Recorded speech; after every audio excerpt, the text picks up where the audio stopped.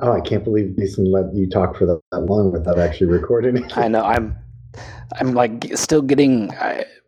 I was making a drink, so this ties into me being grumpy. I was making a drink, like 6 ounces of rum in this thing, a couple limes, like it was perfect. And then I went to dump the crushed ice in, and I tipped the glass over, all over the counter. This was like 3 minutes ago, so I pulled a Dave and quickly cleaned it up, but not happy.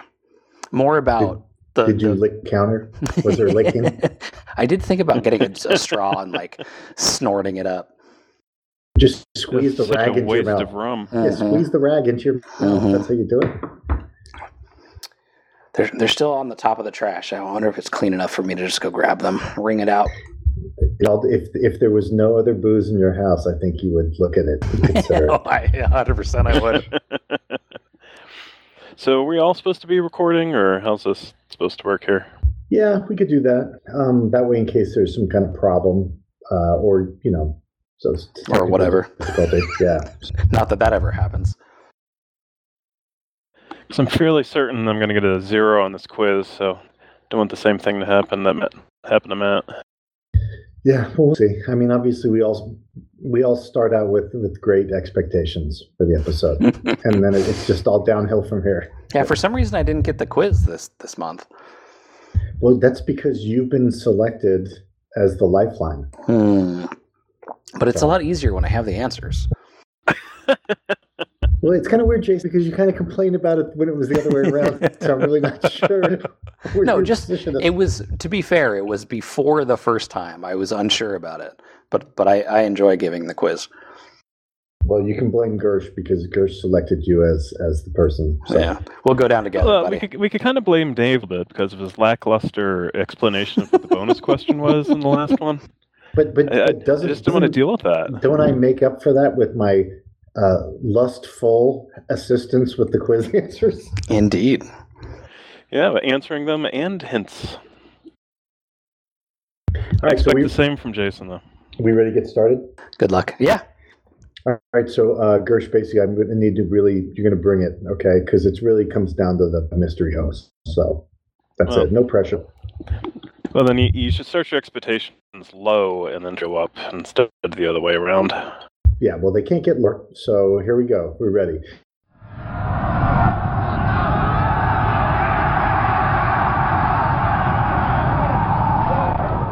Advance After Combat. This is the Advanced After Combat podcast. This is a podcast brought to you.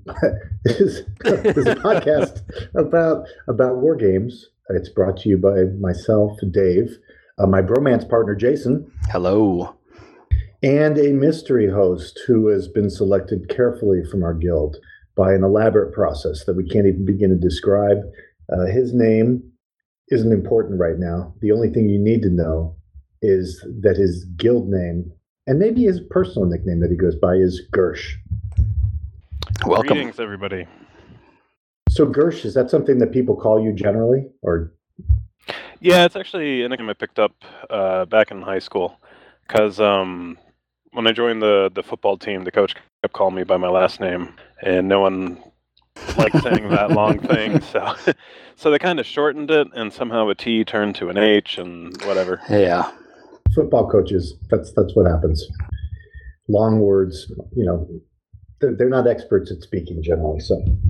No, not so much. All right, so Gersh, you've been selected as the mystery host. Are you super excited about hosting this episode? I am. I get to be the last person for 2017, so that way we end the year on a mediocre note, and hopefully the guy who has it next year will be able to do that much better. So 2018 will kick off the right way. So I'm sure you've got your list of top 20 war games for 2017 and top 20 pre-orders for 2018 ready? You betcha. Okay, good. Good job. Good prep. Exactly what we expected. That's exactly why I've already gone into that top 10 list and made something, right? Nice. Very good. So Gersh is basically infamous for buying tons of games and basically buying every single game that is out there, and then about 8 months later doing a process that we call shedding. He starts shedding the games and then selling them, and then immediately buying more games. It's just like a constant rotational process. Is that accurate? That's pretty accurate. Getting myself in trouble because I just plopped down $100 on that computer game I'm going to be playing with Easttown. I'm not going to be able to resell that one. Oh, that's right. Yeah, that's the same. You're not used to this kind of medium. I'm like, what the fuck am I doing? I have a feeling that cycle might change, though, right? Yeah, I'm hoping. So there was purging for many, many reasons, and hopefully a lot of those reasons are going away. Yeah, and if you want to talk about stuff, feel free to share, because it's really just the three of us. So tell us all about the most personal issues that are going on right now in your life. We promise we won't tell any. We won't actually tell anyone. I won't tell a soul. That's great to hear, guys. It's good to hear such honesty. So just the not to like read too much into it, but generally there was you would get in the spirit of games and you would be interested in buy them, and then there would be an evil force influence that would then force you would critique you for having those games, and that would force you to get rid of those games. Yeah, some Commander Snoke would kind of come in and sort of tell me that bad shit was happening, and I needed to remedy the situation. And unfortunately, remedying the situation usually meant purging all the games that I really wanted. Because I actually had quite a few games that are like Grail games that like took forever to acquire, and I had to purge a lot of the shit. So I've spent the last couple months trying to reacquire a lot of that stuff. So it's now a quest to try to get back to where I was once before. Nice. Well, I appreciate your situation. I think you're a good guy, and so I'm happy for you. But a little part of me is a little sad that I'm not going to be able to buy games like that. I mean, did you think about any of the other guys in the guild? It sounds like this has just been all about Gersh, this decision. Yeah, well, actually, I did think about him because so I went in kind of a crazy spree. Like once Lord Commander Snoke was assassinated, and decided that I just needed to buy everything. So I have a ton of shit. So and for the record, in case anything does actually happen to Lord Commander Snoke, that was just a joke. Like he's not. There was no plan to ever assassinate that person. No assassinations have occurred. And in fact, Lord Commander Snoke gave me probably the best Christmas gift that I got. So, but I actually have quite a few that I need to sell because I just kind of went apeshit insane. And I'm like, why the fuck did I buy this stuff? So there is a large pile of shit that I do need to purge just because I don't want it. Is there a concern that without the evil influence of Lord Commander Snoke, that there may be storage issues in the house, that the games without the reg purging will just start to stack up and gather? So I hadn't been able to sleep on my bed for the last month and a half because I was through this process of trying to organize my office, and I needed a staging area, and my bed became the game relocation center. Nice. So I've been sleeping on the couch for like a month and a half, but it's actually I've been organized now, so it's I have room for everything I want to keep, so there is no storage issue there. Nice. So just to be sure, so as not to impact resale value of any of these games, you were sleeping in a separate couch. You were not co-sleeping with any of these games. That is correct. I was not cuddling any of the games because we hear about smoke-free home. I mean, I never felt like we had to ask further than that. As cuddle-free might be the next one. Yeah, what kind of environment the games have been stored in? Well, if you find any curly hairs inside the boxes, it wasn't mine. As long as it's not a cat hair, I'm good. Watch out! Those ASL counters, they will stick in strange places. You might never. Yeah, I'm telling you though, like I bought so many games that I have gone through them. I have found all sorts of hair inside of boxes, and I don't want to know how it gets there. Oh yeah. And I'm hoping it's like arm hair or back hair or some shit like that, but it's some nasty crap. Okay, so what now? I guess one of the issues probably when you have a lot of games is you don't get a chance to really necessarily play them all because you become kind of a collector. What game now are you really into as far as actually playing it? So right now I've been playing. So there's this RPG sort of phenomenon going on in the guild. As I'm sure you're aware. So I've really been like going nuts on reading RPG rules and things like that. So I'm super excited about some of that stuff. But the one couple games that I've like always play are sort of B-17 Queen of the Skies, which a lot of people give a lot of crap about because it's an on-rails game. But I just love that game. And to sort of a second extent, Hunters, which is sort of an on-rails sub-game as well. But those games are just easy to pick up. You could do kind of a mission, and it's great to see sort of where the storyline goes, and you don't have to put much thought necessarily into it. Sort of in the current situation I'm at, that's been working out well for me. Sure. Right. So this is kind of like a put the kids to sleep and kind of play a couple turns type thing. Yeah, exactly. And in fact, the B-17 one, there actually was a online sort of play-by forum that was going on at BG. It was part of the 6th Air Force, and the guy would actually go through historical missions and like sort of create the mission based on actual historical bombing missions. And then, there was a large group of guys, and we'd basically all go out and sort of see what the results were based on the missions and things like that, with fairly historical weather and fairly historical fighter coverage and sort of enemy sort of flak and so forth. So that was a blast, but that unfortunately fell off many months ago. The guy just got too busy. But it was actually going for quite a few years, so that was pretty cool. Yeah, I just watched a couple days ago 12 O'Clock High. So now I'm like kind of... Nice. It made me want to go buy the B-17 game.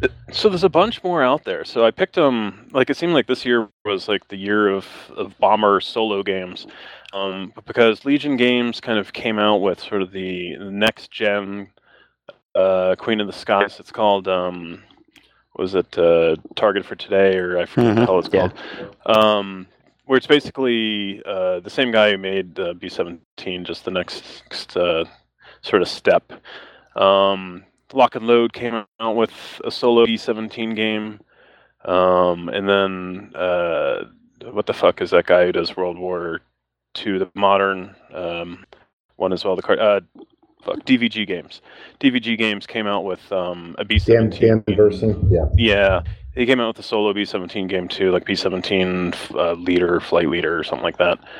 So I actually picked those up, but I haven't tried those ones out yet. So there's a lot of other 17 ones that just came out this past year. That's cool. Okay. So we have a quiz, and it's an optional quiz. So I just wanted to let you know you don't have to take the quiz. So it is there, though. I want to hear the silky smooth voice of Dave. So I would love to take the quiz. So and who have you selected? So basically, you're selecting Jim to be your lifeline. I am selecting Jason to be my lifeline. That is correct. I'm sure he's going to be very helpful in the Napoleonics if I got you two straightened out, right? That's right. So the odds of this one being recorded have just dropped significantly, folks. If you're hearing this, it's like a daylight B-17 bombing raid. That's right. Yeah. Godspeed. It's funny too, because it's like I listen to certain podcasts, and like some of the questions that people get like have a hard time with, I'm like, oh my god, and then I know for damn well everyone's going to be screaming at me. And when you're talking about certain podcasts, you're talking about the Advanced After Combat. You mean podcast, episodes of this podcast? Yeah, I apologize. Because for fuck's sake, god damn it, you motherfucker, we are the third best currently recording wargaming podcast out there. Didn't we used to be the second? Yeah, I don't know, but they've made some more. Basically, we just outlast them. How do we do it? How do we do it? Volume. Persistence. Loud volume and volume is number of episodes. It turns out when you don't actually put a lot of effort into the episodes, it's a lot easier to do it. Exactly. You can show up once a month and bullshit for 3 hours. We don't have to schedule interviews. We don't have to do any of that shit. No editing. Whoa. I do a little editing. Okay, that's right. I don't want to downplay. There's some editing that happens. There's barely editing. There's some music added at occasional spots. Sometimes. So, I was playing ASL last night, and Jack Dempsey was on. And Jack's like a good guy from New Jersey, listens. Older gentleman, Jack. And Jack's always like, I listen to every episode. I don't know if it's the only one he listens to, but he said that he mentioned to me that he had he goes, there is one problem I have with the podcast. And I'm like, oh, geez, here we go. And he goes, I ordered one of your T-shirts and I got a 5XL. Oh, Jesus. I was trying to tell him, I'm like, dude, that's Gamer XL. Like, what are you talking about? So he uses it as a night shirt. And he kept telling me, he's like, I'll send you a picture. I'm like, no, I got it. Good. You do not need to send me that photo. Appreciate you. Yeah, we appreciate that you do not send us pictures of you wearing our gear. That's fine. We love that you buy it. All of our T-shirts are carefully made and designed to wear out in a year, and that's basically our revenue stream. You've noticed. Yeah, I'm so grateful that you put up the kitten farting shirt. Oh yeah, that's right. That's a classic. Yeah, we can recycle them annually, and when the year's up, that's basically your sign. It's a new year. So it's like a calendar basically for you. Like maybe if you were stranded on a deserted island, you would know once the shirt goes completely worn that you had been on that island for a year, and you'd be like, "Thank you, Advanced After Combat." And then we'd parachute a Teespring ad. Here's our catalog of 6. I haven't picked up the MonsterCon one, even though I'm not going to be going to that. I'm not familiar with that con. I know there's a con called SwoleCon. Oh, I'm sorry, Donkey Con. So what's it? I don't even know what that is. Yeah, I think Mitch thinks I'm diluting his brand by continuing to swear that it has to be SwoleCon, but we'll see. If you like Cthulhu, it's a great place to be because apparently it's all about Cthulhu. It's going to be Call of Cthulhu the whole time, and Delta Green, because Mitch is on Delta Green right now. Oh yeah, that's right. He's really getting obsessed about that. It looks awesome. All right, so we have a quiz. There's a quiz. Oh yeah, we're doing something, huh? Not to interrupt. Hey, okay, I'm going to interrupt myself with another interruption. Are you the type of person that would bring a dog to a store? No, never. No. You what could the have fuck stopped is that going dog. on? I lived in the Netherlands, and I don't know if you've ever been to the Netherlands before, but they're like dog insane. Like dogs in restaurants, dogs in stores, but dog shit everywhere. I hate that shit. There's something about Home Depot that makes people think they can bring their dogs. Like you'll walk through a Home Depot and there's you run into 7 different dogs walking around. And not just it was one thing when they had the little pouch that the little dog would be in. Now people just have their dogs on leashes. Oh yeah. Yeah, I live close to Sun City, and all the old people, that's a retirement community here, and all the old people just roam around with their dogs. I'm like, what the fuck are you doing? Leave your dog the fuck at home. Yeah, I don't want my kids here. Why do you feel like you need to bring your dog? Yeah, it's the strangest thing. I don't know. Or I guess you can't leave them in the car, but yeah, so don't put them in the car. Leave them at the house. They can Just stay take at the them, house. Yeah, are you such a fucking egomaniac that you think your dog probably wants to go take a fucking nap? So why don't you leave your dog at home for 5 seconds? Seriously, if I'm home during the day and usually I'm gone, my dog just looks at me like, this is my fucking nap time, motherfucker. So I'm trying to sleep and you're fucking with my shit. Yeah. So if you want a fun story, Supreme Commander Snoke actually decided upon moving off to the round to immediately get a dog because that's the best thing to do That's with what you do. Limited income and a new It's thing. better than a kid. Yeah, these are the kind of decisions that made it so hypocritical that she judged or if Supreme Commander Snoke is I'm not sure, but that she judged your decisions. Yeah, this dog that got just shat everywhere, pissed everywhere. Take it outside. I'm sorry, Lord Supreme Commander Snoke would take it outside and bring it immediately back inside and just shit on the floor. And so got rid of the thing. It's I had a rough time getting rid of the thing because I don't want to teach the kids that when something doesn't work out, you could just get rid of it. Oh, the irony. You're the fact that you can't recognize the irony is why we will no longer be together. Holla. Oh, man. That's a beautiful story. I mean, Oh, it is. It was a dachshund too. So for Halloween, I actually found the skeleton of a dachshund, and that was my only Halloween decoration. oh, that's awesome. That's really good. Be like, hey, kids, this is what your mom did to her dog. It's like too soon. Maybe too soon. Too Right. soon. Too funny. Yeah, I mean, it is exciting though because you're kind of like off on now a new chapter, which would be fun. So, I mean, Oh yeah, I'm actually playing more now than I did when I was with her. So I've noticed. oh yeah, no, we've all noticed, Gersh. There's been a marked increase in activity. Meanwhile, the rest of us happily mated, and now we're sitting on the couch next to that person. Like literally, I came from a medical appointment, and my wife was with me, and she was talking about something about getting older, the hormones or something, and she's like trying to ask me, and all I'm thinking basically for me, it boils down to one question. If my wife is asking me, like, do this or should I do that? I mean, I might be a terrible person, but my number one question is, how is this going to impact your boob size? Well, I'm right there with you. Is it going to increase it? Is it going to decrease? Because if it's going to decrease it, I'm against it. Like, I don't want a lot of changes with that. I'm always worried about Yep. that. But like when she's like, "Hey, they might give me hormones," I'm like, okay. Whoa. Like, is this going to be a good thing for me, or is this? Are we talking positive or negative? okay, this one hormone can give me a mustache. The other one might reduce my boob size. Which one should I do? Well, mustache. I would tolerate him. I would can tolerate wax a that. mustache. That's right. Right. I would definitely put up with a mustache. Yeah, mine talked about a reduction. Whoa. No, that should be illegal. That That's sounds illegal. expensive. That's the I don't angle even- I take. I don't even think that's legal in California. I don't think you can get a reduction. They won't do it.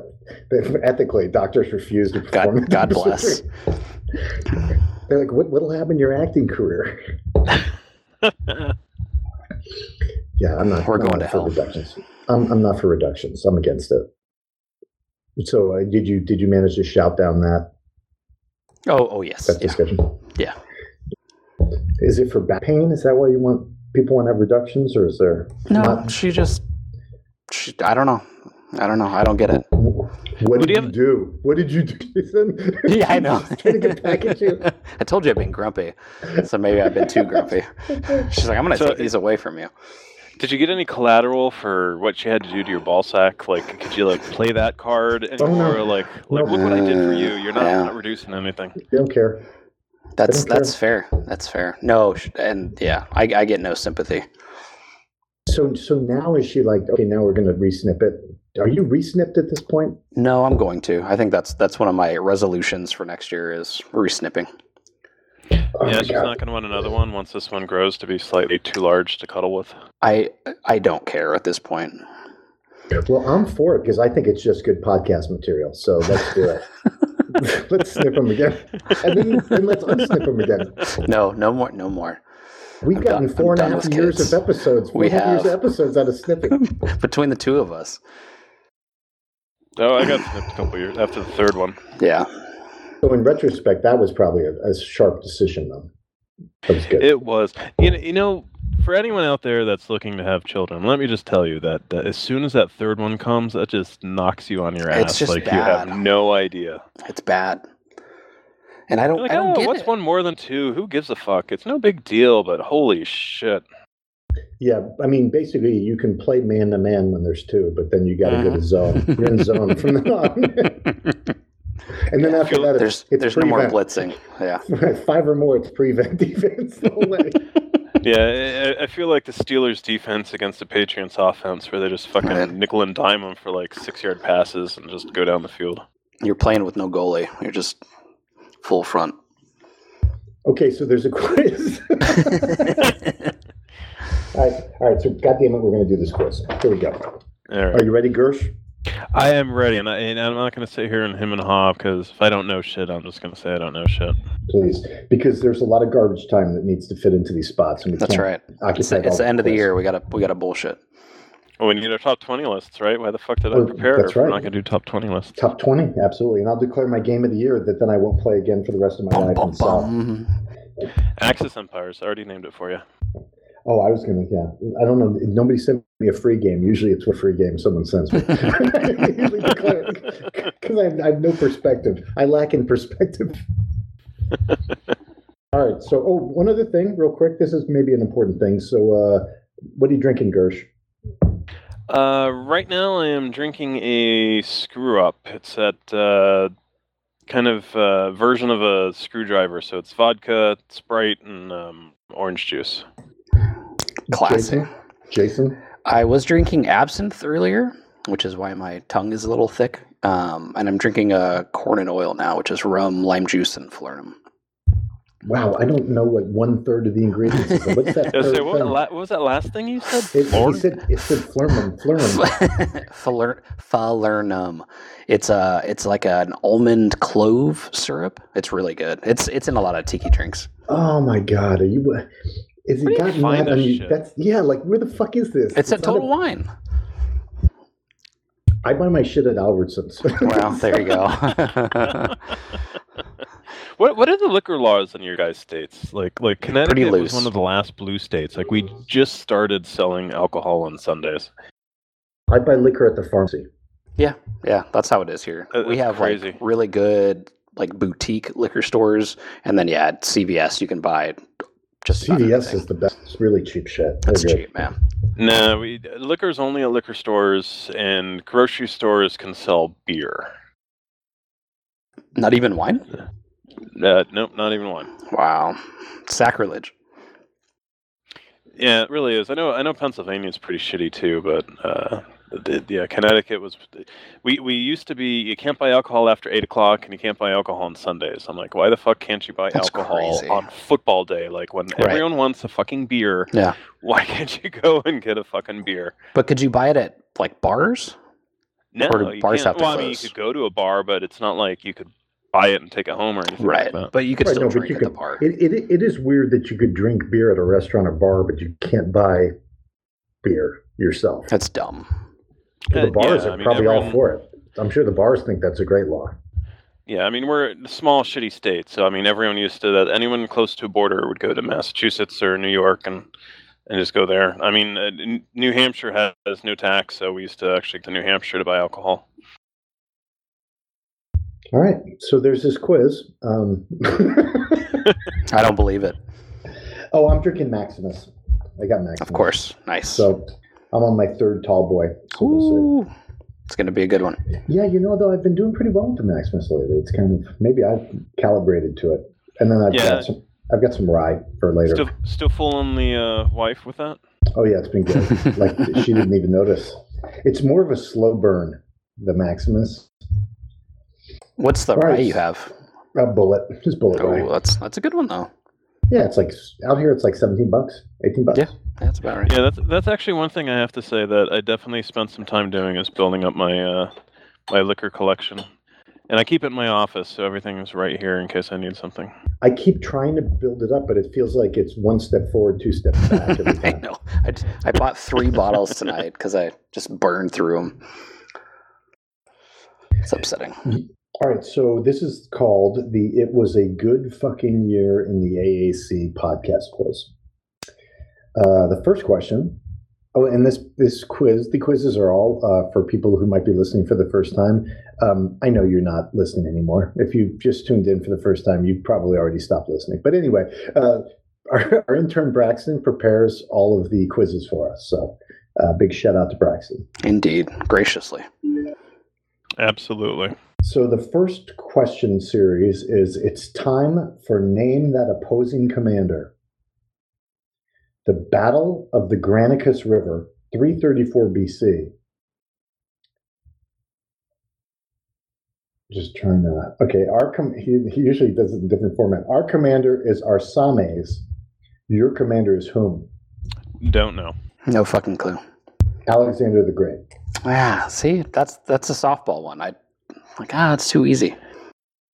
Next is Battle of Poitiers, 1356. Our commander is John II of France. Your commander is whom?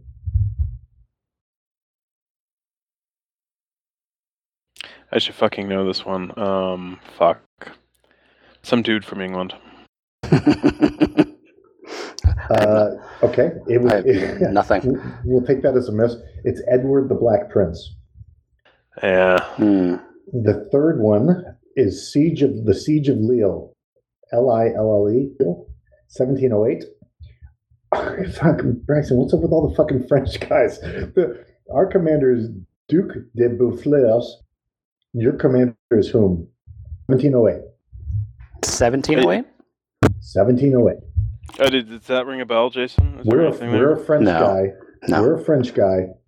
You're someone else in 1708. You sure, Jason? Nothing coming from you. Don't put this kind of pressure on me. I didn't sign up for this. Why the fuck did I choose Jason? What the hell is going I on? warned you. I warned you. You tried to. I'm gonna really I have no idea. I'm gonna phone this one in so I can just give the quiz from now on. Jason does know all the Vietnam missions that aren't linebacker. I mean, that's the one good thing. That's true. Yeah, I got no fucking clue. Duke of Marlborough. At some point, I'm just going to start mocking you guys. I don't want to be That's fine. mean-spirited, though. I told you coming in. I don't know if you recorded or not, but I'm totally expecting a 0 here. So far, you are right on. It's looking good. There's nothing like being right with your predictions. Yeah, but I think if you're going to start dating again, we need to up the attitude. You need to be a little more confident. So we're going to go out on a good note. Yeah, So. yeah. I guess future Lord Commander Snoke's like that. Yeah, you can't show up and be like, look, I just want to tell you right away, I don't expect that this is going to go very well. Look, it's gonna last like a minute. It's been a really long fucking time. All right, so just fucking deal with it. But it'll get in the future. I once had a blind date with a girl, and she goes to the bathroom. I had a couple beers before she got there. I got there a little early. It was in Santa Monica, so we're at a bar. So I had a couple. She shows up, and her first question for me was, "Hey, so have you ever been married before?" And I'm like, "Well, yeah, I got divorced." So she starts asking me about my divorce. That is a no-no. And I learned that lesson because there is no way to talk about the person that you just divorced without it coming across like you're super Like you fucking hate all pissed women. Yes, that's right. So Gersh, this is the tip. This is the tip. If they will sometimes ask you, and you just have to say, "Hey, I have a policy where I don't talk about my divorce until like the second or third date." So then this girl, what she does is she goes to the bathroom, she comes back out and goes, "I just remembered I have to meet my friend at the mall." Oh, Jesus. I just started fucking laughing. I was basically like, "Thanks for not climbing out the bathroom window into the alley. Like, Right. I really appreciate that, Or not having 6 drinks and dinner on my dime. Oh, yeah. To bail early. Yeah, that Yeah, pissed me right. off. Like you had a Diet Coke. Like, thanks so much, So, God bless. okay. So Battle of Molino del Rey, 1847. I am Antonio Leon. Who are you, Gersh? Sam Houston. Winfield Scott. But I like the speed of the answer. I'm almost tempted to give it to you based on speed. Right year, Yeah. right area. Mm-hmm. Now, the next one, I pronounce it incorrectly, so if you want me to spell it, I'll be happy to do it. But it's Battle of the Falaise Pocket, 1944. I'm Gunther von Klug. Who are you? 1944. All right. So the Falaise pocket is the pocket when they're encircling the Nazis right after the Battle of Normandy. So I do know what the hell that is. So who the fuck are you? Who the fuck are you? I am Gunther von Klug. Wasn't Montgomery in charge of that one? It's either going to be Montgomery or Bradley. I'll go with Montgomery. You are correct. Nice. Yay! I would have also accepted Bernard Montgomery. I don't even know the fucker's first name, so. Hey, so good deal. This is going to get Nicely posted done. up. There we Nicely go. Or done. maybe bad. Who knows? Who knows? It'll be fine. There's still hours left. Literal hours. So right now you got one right out of 5. Yeah, I'm doing better than I thought. It's awesome. I'm going to be able to date anytime now. Yeah, this is what you're going to say when she goes to the bathroom and she comes back and sits down. You're going to be like, "You came back." Good for me. I came back to tell you I needed to go somewhere to meet some friends. You're like, "I like the honesty. We should have a second date." I'm a very honest person. Call me. Okay, so question number 2 is it's time for who in the fuck said that shit. Name the military persona that each listed quote is associated with. First quote, prepare to fight, for evidently you have found peace intolerable. Who said it? Or who the fuck said that shit? It's not Gandhi, is it? That's a good guess. I go with that one. Check with Jason. Jason's not a yes. I'm going to pass on Gandhi. Jason's giving you the shrugged shoulders. I have no fucking clue. Jason, anyway. If you know any of these, just speak right the fuck off. Yeah, that's I will, kind of the idea. course. Yeah. I have no idea. It sounds British. Scipio Africanus. Oh, nah, that's not British. No, not British. Also, that was good. That's some bullshit translation. Same hemisphere. Yeah, I'm pretty sure he said it in Latin, so I don't know Right, what the fuck that is. Okay, next quote is, I tell you, we'll cut off his head with the crown upon it. All right, who went against King Charles in the English Civil War? What the fuck was that guy's name? God, I really wish I could help you on this one, Gersh, but you didn't pick me, buddy, so I'm going to sit here on the bench.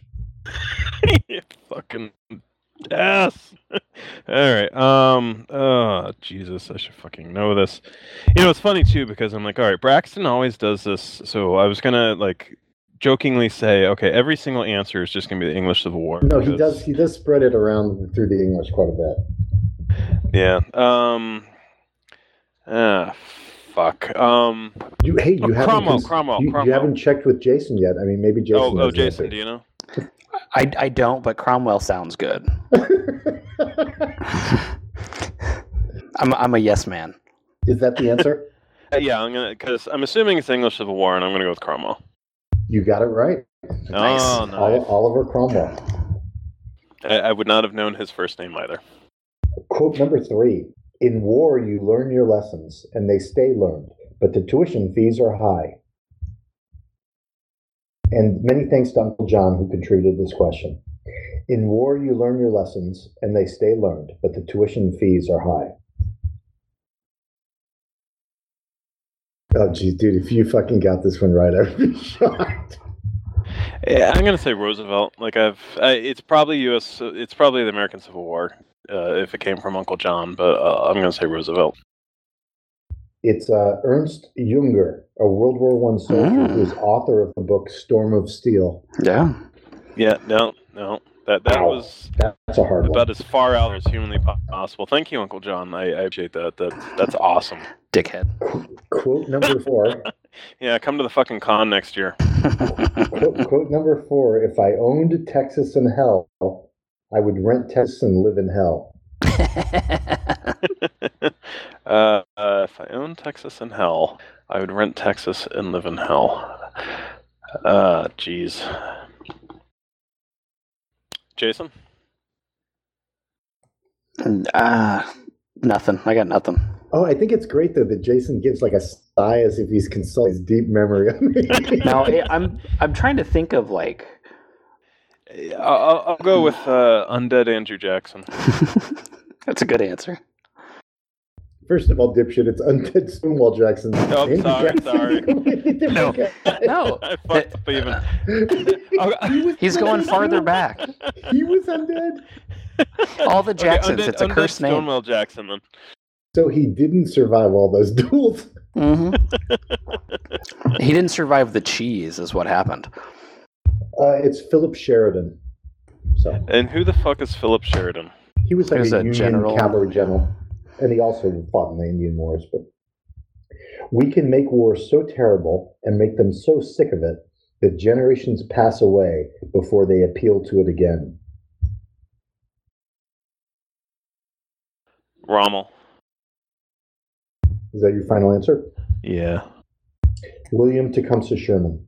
Yeah. I would have said Stalin. Yeah, those are probably all good. Rommel, though, I don't know. Rommel's the terrible guy. Stalin's probably a good guess. Stalin's a bad guy. That's all right. You know, I got 2 fucking right, so... No, you're doing good. Yeah. You're doing better than me. Yeah. Yeah, she's still there for the appetizers. She's staying through the appetizer course, so your first date's going okay. As long as it's not like calamari or some crazy expensive shit, okay with that. Yeah, and do you share initially? I don't know if you share. Like the other thing that I learned coming around the second time was don't fucking settle for anything. Like any kind of red flag, I'm out. Like I'd sit on a date, and it would be like hot. A girl would be hot, and she'd be, oh yeah, I don't drink. I'm like, we're done. I'm not going out with you. Yeah, if I'm spending $10 on an appetizer for myself, you better not fucking touch that shit. I'm sorry, but that's on the first, that ain't gonna happen. I don't think they should order an appetizer. Honestly, I don't think anyone should order an appetizer. But if you're not paying, like I think you could be like, hey, do you want to get an appetizer or share an appetizer? But if she's like, oh, I'm getting an appetizer, I think that's a bad sign. I'm getting the lettuce wraps that are $12. Yeah, but I'm not really sure that Chick-fil-A has appetizers. I guess that's the other question I need to ask myself. Yeah, I didn't ask where are we.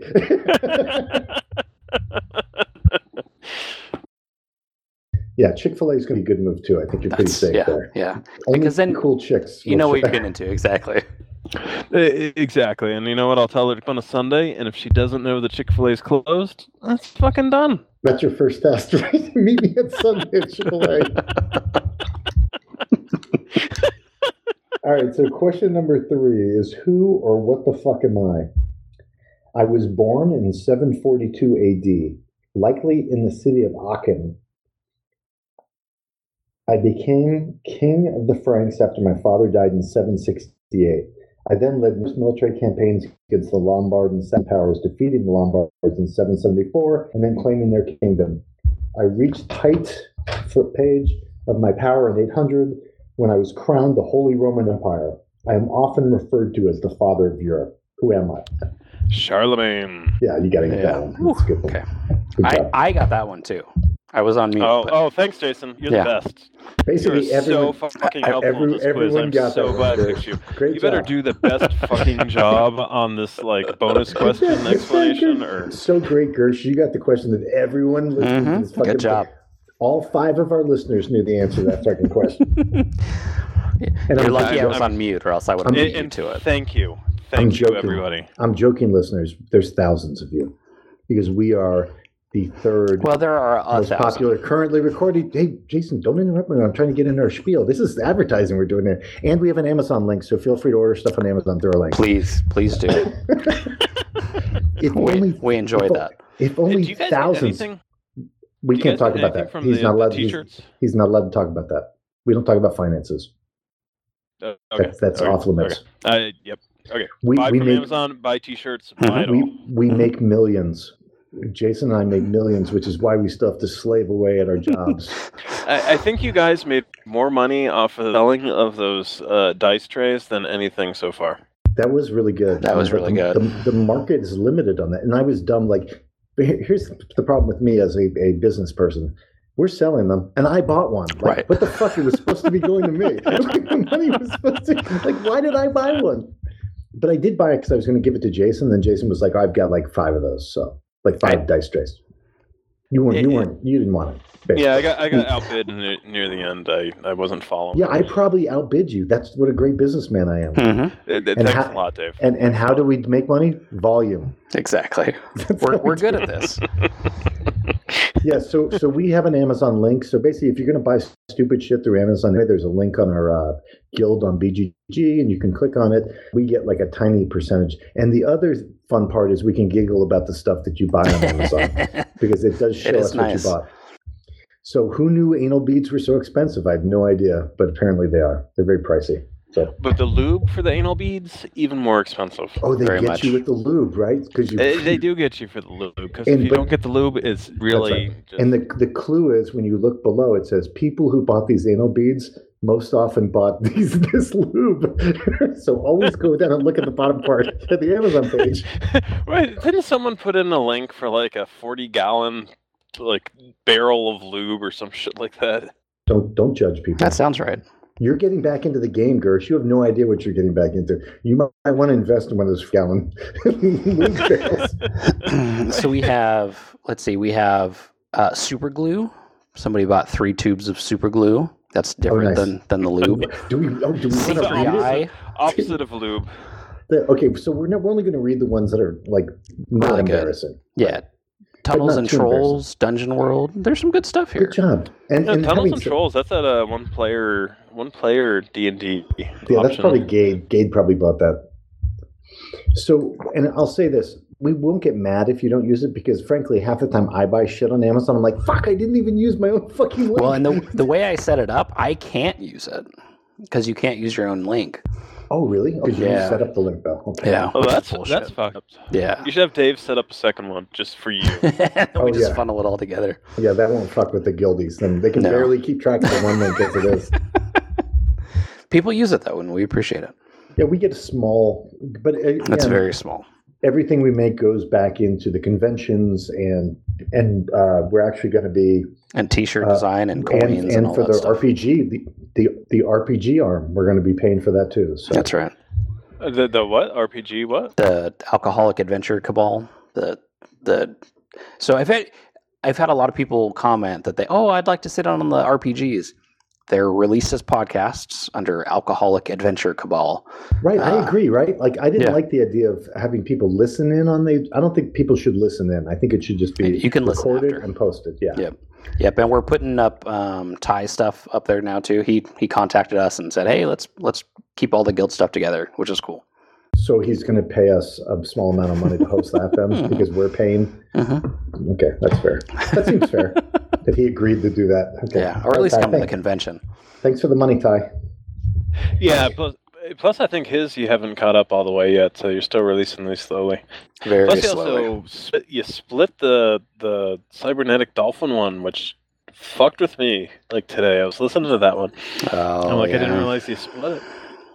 Yeah, so there's basically two feeds. We support obviously our feed, and we support the Alcoholic Adventure Cabal, which is our RPG arm. So since a lot of guys got into the RPGs and playing, a lot of the guys that you hear on the guild and on the podcast are now over there role playing, and It's fucking awesome.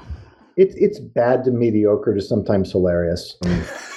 It's fucking kick ass. It's I've awesome. enjoyed your guys' AAC West Travelers. Like to no Yeah. end. I'm looking forward to the Gamma World. It's going to be awesome. If you like, I mean, there's varying groups. So if you're into more serious stuff, there's some groups that are maybe more earnest, more Mr. 1000-ish about their role playing, and then there's groups like the AC West's group, which is just a fucking train wreck. So And it's all great. It really is a train wreck. The very first one I saw, I'm like, holy fucking shit! Like Duck has to herd a bunch of fucking cats. Like I don't know Drunk how the fuck he's cats. dealing They're with this. drunk cats. yeah, but Seriously drunk cats. but there's some that are better, and whatever, you'll enjoy it. There's Yeah, they're some stuff good. in there. They're all awesome. But, Awesome. but my point is that any money we get through T-shirts and stuff like that always goes back It all to goes back in. conventions. Yep. We have never made money off our convention, and one day maybe Jason and I can get a free night at the hotel. That would be awesome. That hasn't happened for us. Hey, That's I about will 10 admit years out. That I'm more than happy to donate for that, and I did the first year even though I didn't go, and I did go the second year, which was fucking awesome.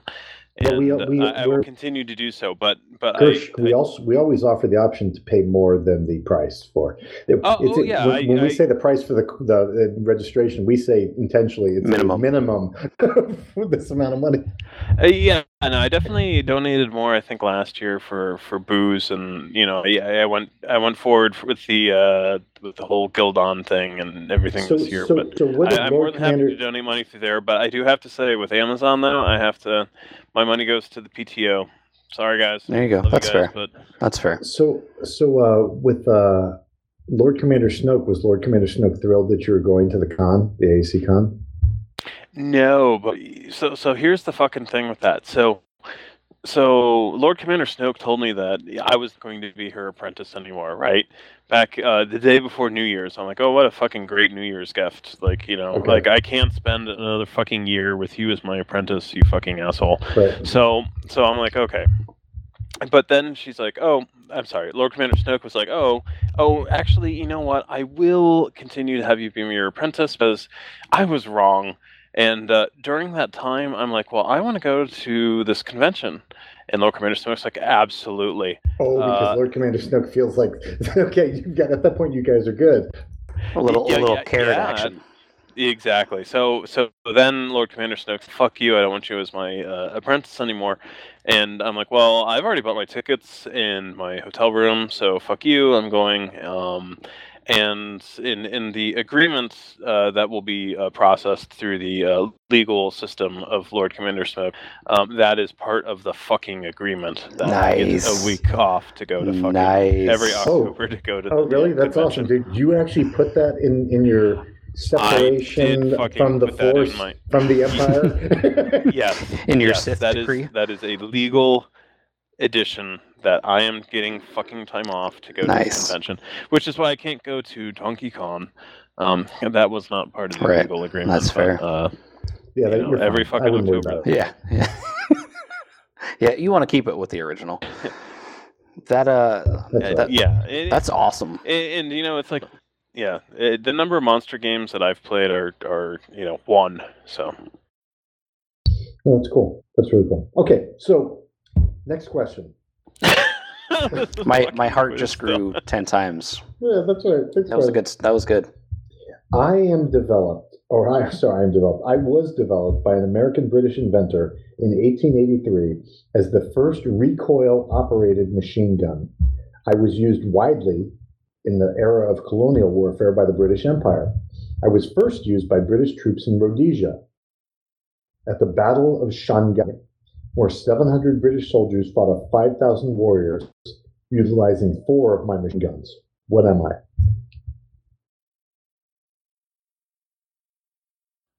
Battle of what now? The Battle of Shangai in Rhodesia. British against 5,000 warriors. Sure. That yeah. Absolutely. It's a machine gun. It's a machine gun. Yeah. Jason, you out there for this one? Is it the Maxim? Is that going to be your answer, Gersh? That will be my answer. That is correct. You are fucking awesome. You were worth every penny of choosing you as my answering question guy.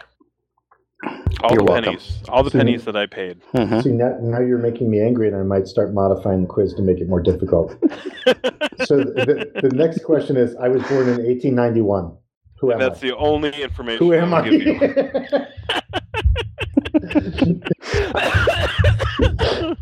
I was born in 1891 in the Kingdom of Württemberg. When I was 18, I joined a local infantry. When I was 17. As an ensign, and enrolled at the Officer Cadet School in Danzig. My first command experience was in August 1914 as a platoon commander near Verdun. I was awarded the Iron Cross Second Class for actions in 1914 and 1915. In 1917, while fighting in Italy at the Battle of Caporetto, I helped pioneer infiltration tactics, a new form of maneuver warfare just being adopted by the German army. Who am I? I have literally nothing. Is this also Unger? Gersh, are you going to accept Jason? I forgot I wasn't doing this. Yeah, or whatever. Yeah, sure. Jason Absolutely. He's taking the quiz. Whatever Jason has said, I have no idea what he said, but absolutely. So you're going to take the answer that we've never heard of from the other previous question and guess that this might be it. Okay. It's Erwin Rommel. The answer is yes. No, incorrect. What was the answer? Erwin Rommel. Absolutely it was. That makes sense. That makes way more sense than my answer. Yeah, that was the actual answer. Jason's answer was not Erwin Rommel. I don't even know what Jason said, but whatever Jason said. It was the younger guy from before. It was Ernst the Younger. Ernst is pretty German. It's just Unger. That's right. I've been reading too much War of the Roses stuff. There you go. Yeah. You know what? I would have to say that Diane Keaton in that movie was fucking hot. It's a good movie. Yeah. That's right. I know that's not what you're talking about, but Was it Diane Keaton? Yeah, it was Diane I- Keaton and Michael Douglas. I can never remember. I'm not good with actors or actresses' names. Like my wife will mention an actress. I'm like, who the fuck is that person? Like I have to see them. Yeah, she's I'm the not same like way. she's well endowed or anything like that. But I remember some scene where her fucking nipples were popping through. No, it's Oh, Kathleen that was Turner. Yeah, it's Oh, Kathleen Kathleen Turner. dipshit. You're right. Dan- I'm sorry, Diane- Kathleen Turner. That's why I was like, I don't think that's the same person. No, yep. Sorry, I'm losing it. Kathleen Turner, Romancing the Stone, Jewel Mhm. Nile. Yep, There you go. Kathleen Turner. Yeah, she was- Romancing she- the Stone is such a good movie. She was good early. Now not so much. Yeah. Well, now she Too many sounds like a cigarettes. man. She sounds more like a man than I sound like a man. Well, I heard she had rheumatoid arthritis or something like that, so she had to take steroids. But you can never tell with actors because that's what they say. Like if they get big, they say, "Oh, it's steroids. I have to take something." But That's my excuse too. they're like, it's all the steroids I've been All the injecting. steroids. I'm so huge, but just fat. All right, I was developed in France in 1853 in an effort to replace all previous field guns in the French army. This was due to my ability to fire ball, shell, canister, or grape shot. I was used extensively during the American Civil War, where the Union Army produced 1,100 pieces and the Confederate Army produced 600 pieces of my model. What am I? The type of field gun developed in 1853 in France. The musket. The Enfield musket. Oh, please. Did you even fucking listen to the description I just gave? I have no fucking no. Okay, all right. Let me run through this. Let me run through the Don't bother. That was my answer. Let's just go on to the next one. It's a fucking field gun, dude, and you're gonna guess the musket. It's a- all right. Oh, field gun with the okay. A Sorry, little yep, bit bigger.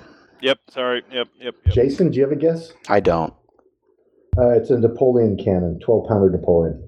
You betcha. All right. Let's keep going. They If it had named been the- everything after that guy. If it had been the French 75 in World War One, Jason would have known it. That's what Just I was because of thinking the because there's a concept. drink named after it. dude, I fucking when we went to St. John, I drank like fucking. They're we went to so good. I drank so many of them that my wife, I got fucking sick, drunk. My wife got so mad at me. It was done for the night. I got my Like I- sister-in-law drunk on those the other night. Dude, it was basically What's in it? one. I woke up in Gin the and morning. champagne and lemon juice. I woke up in the morning and just turned to my wife and I said, "I'm sorry." Like the first words out of my mouth, I knew that this is So- fucking sick. So Medicine Man makes one that he calls the French Canadian 75. That's instead of using simple syrup, he uses maple syrup, which is really good too. So yeah, it's simple syrup, it's got- lemon it juice, has gin, it has and champagne? champagne. Yep. Oh yeah, dude, it was Yeah, good. that'll fuck you up. We were drinking with a couple at the bar at this restaurant, and I must have put away. Like I'm usually good. Like if we're out, but we're in St. John, and you're kind of isolated. And I Right. was just, I was having fun. There was another couple there. We were chit chatting, and I started just pounding them. And then finally, my wife's like, "We got to go." Like we didn't even eat. Like, Well, that's your problem. and then she's like, so as we're leaving, we're walking up the street outside, and they're up in like the third story of the restaurant. So the couple's like, "Hey, hey," and I go, "Fuck you." My wife's like, "They were the people we were just talking to." I'm like, "Fuck those people." She's like, "Oh my God, you're such a dick. Like, you're so drunk." And they're like, "What the fuck? We were just talking to that guy." Nope. Fuck them. Yeah, Fuck I those- have not fuck had those anything guys. since lunch today, so Oh, I'm nice. feeling Good. my effective alcohol here. Good, good. No yeah, Chick-fil-A. when you guess the musket, and I'm talking about canister and grape shot, I figured there was probably some issues. Yeah, I just spilled my drink, so I'm busy cleaning up right now. Okay. Well, you can clean up later, Gersh. You're not married anymore. You gotta So sit in fuck to that. clean it up. You got priorities, dude. It's my fucking computer desk. It's my life. I'm cleaning up. Okay, all right. So here's the next one. I guess Jason is going to take this. I got it, buddy. I was I'm born. listening. It's all good. First of all, it says I was born in 1993, Braxton. I'm sure he was not born in 1993, but So they're a millennial. I was born in 1893 in Randolph County, Missouri. I worked as a boilermaker before entering West Point, where I graduated in 1915 as part of the class that stars fell on, in quotes. During World War I guarded copper mines in Montana. Whew. Boy. That was tough. Those trench warfare in Montana was brutal. After the war, I taught at West Point before taking a position at the War Department under General George Marshall. After the U.S. entered World War II, I oversaw the transformation of the 82nd Infantry Division into the 1st American Airborne Division. Who am I? This is tricky because it doesn't talk about some of his major achievements. What was the year they graduated? He graduated in 1915. Meanwhile, Gersh has just already ripped off half a roll of paper towels and is just trying to fucking mop everything up. Well, unfortunately, I don't have a roll of paper towels. I just have some few paper towels, but it hasn't been that bad. So toilet paper? There's toilet paper. So there is toilet paper. You are correct. Now that we have Gersh back, will you read it again? I was born in 1893 in Randolph County, Missouri. I worked as a Boilermaker before entering. Are you fucking with me, making me read this whole thing again? No, because you don't have to read it. I would love to know what you said, and if you could do more of the Shorty Balls voice, I'd really appreciate. Really get in there. He worked as a Boilermaker. Your balls are much bigger than I expected. Where I graduated. Okay, I'll Shorty Balls it. Here we go. I was born in 1893 in Randolph County, Missouri. I worked as a Boilermaker before entering West Point, where I graduated in 1915 as part of the, quote, class that stars fell on, unquote. During World War II, I guarded copper mines in Montana.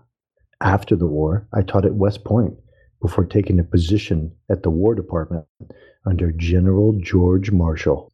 After the U.S. entered World War II, I oversaw the transformation of the 82nd Infantry Division into the 1st American Airborne Division. Gersh, who am I? Isn't that Bradley?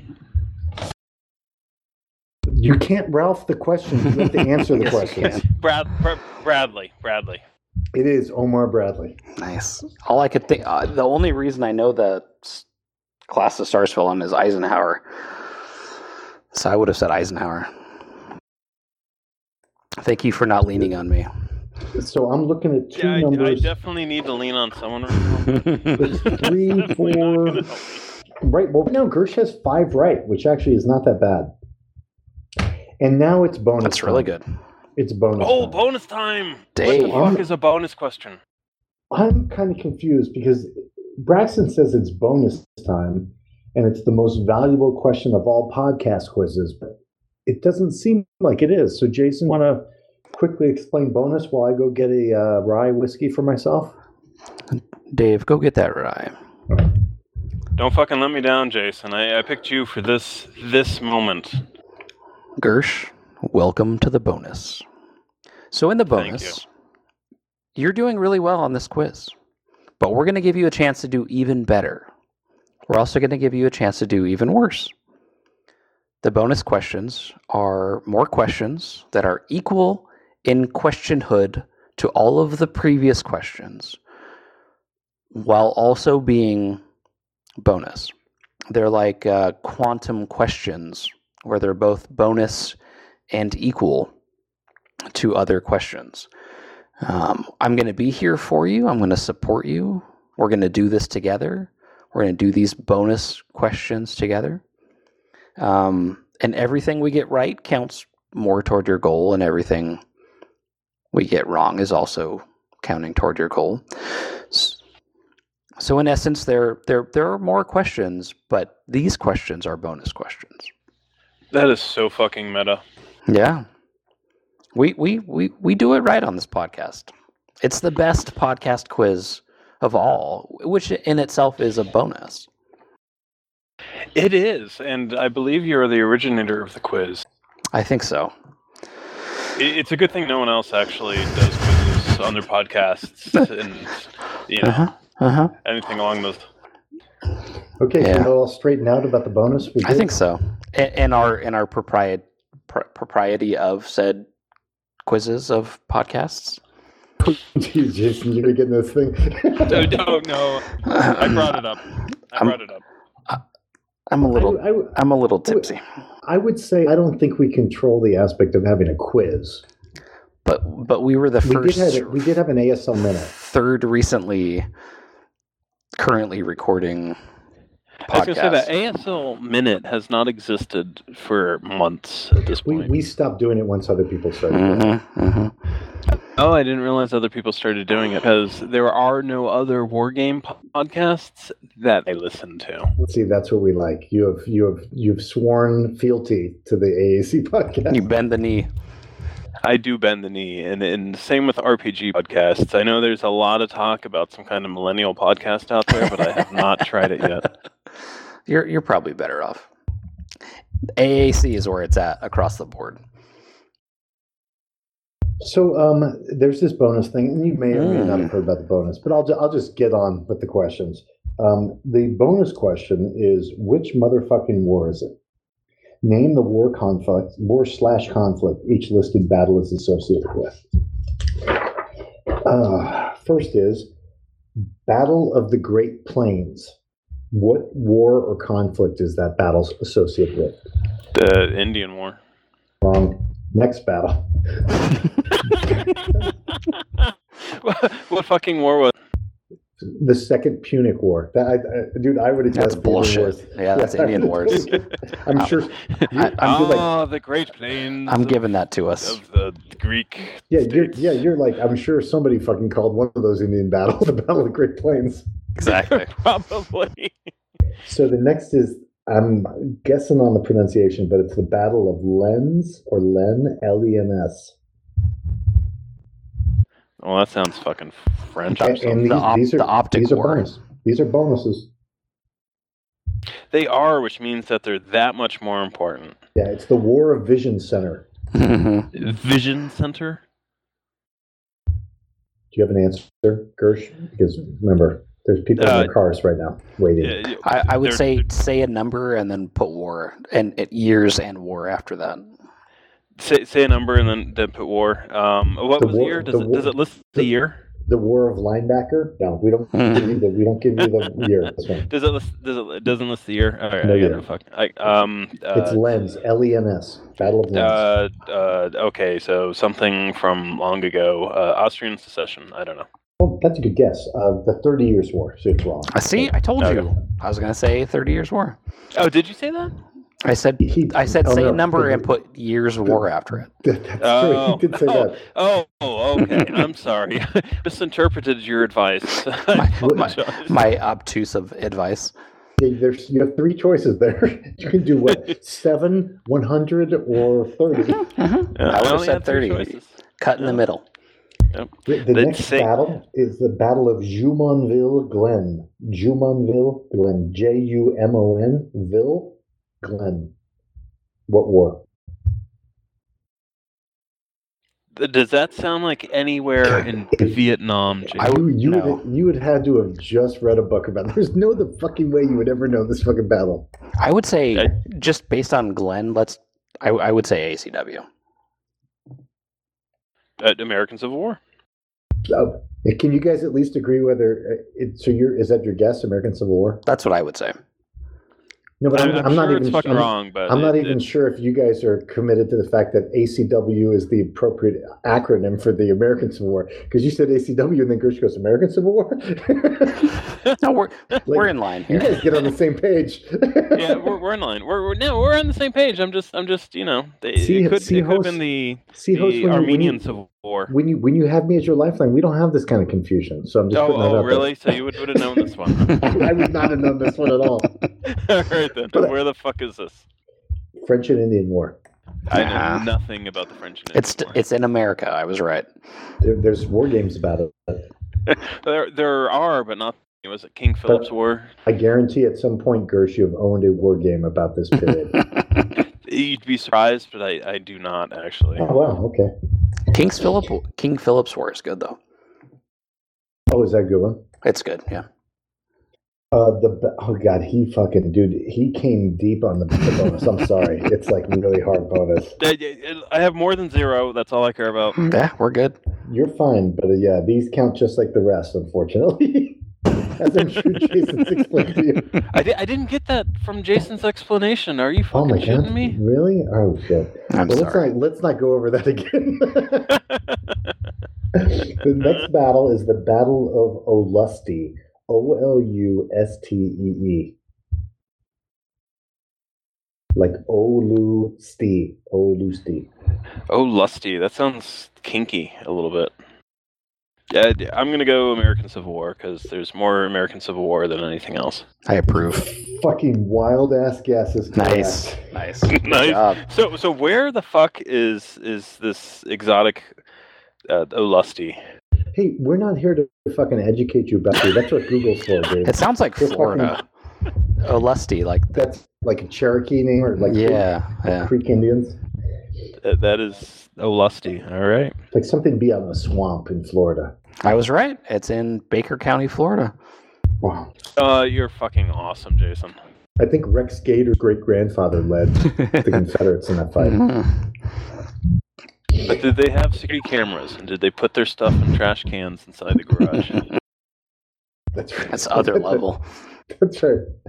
Okay, so here we go. Final bonus question. Battle of God, it's so bad. The Battle of Mang Yang Pass. it's MANG Pass. Like it could be Mong Yang Pass, probably Mong Yang. All right, Jason. This is why I chose you. Please. Jason's drilling in here. So you would assume it's the Vietnam War, but it's actually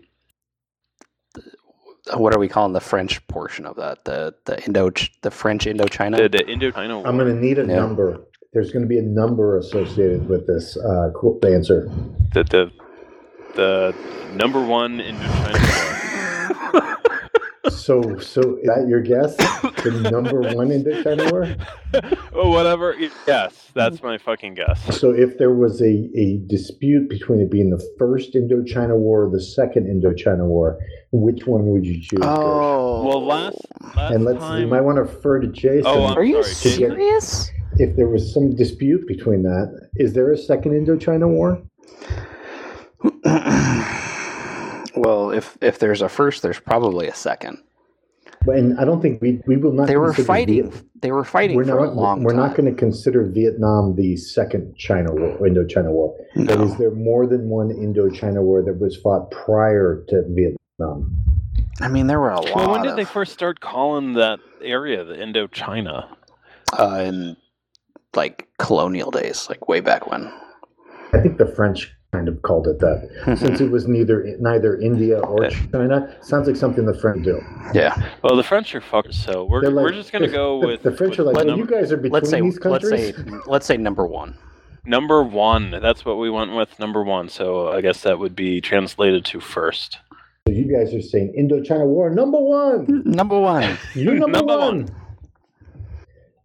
You're correct. It's the first Indochina War. That is there a second Indochina War? I don't know, but based on my experience, if the Korean people told you it was the number 10 Indochina War, that was the worst one. Because you either number one the best, number 10 the worst. Yeah, I guess if there was a number 10, there'd have to at least be a number 1 through 9. Yeah, they'd be like, you number 10, you worst GI. You're number 10, $10. You number 10 GI. Okay, The second so, Indochina War is the American War in Vietnam. okay, there we go. So Oh, really? So the Vietnam War is and actually called could have the Second accepted Indochina War. We could have Yeah. accepted the French Indochina War. And that's what we said. That's what we said. Right, so the numbers correct are 1, 2, 3, 4, 5, 6, 7. 7. Nice. That's what I'm getting. Because apparently I have Jason's- 8. Do you have We got 8? the Which last one? question right too, right? That's awesome. I got an F or an F. That is fucking fantastic. Because the last it was 5, and then he got 3 right in this.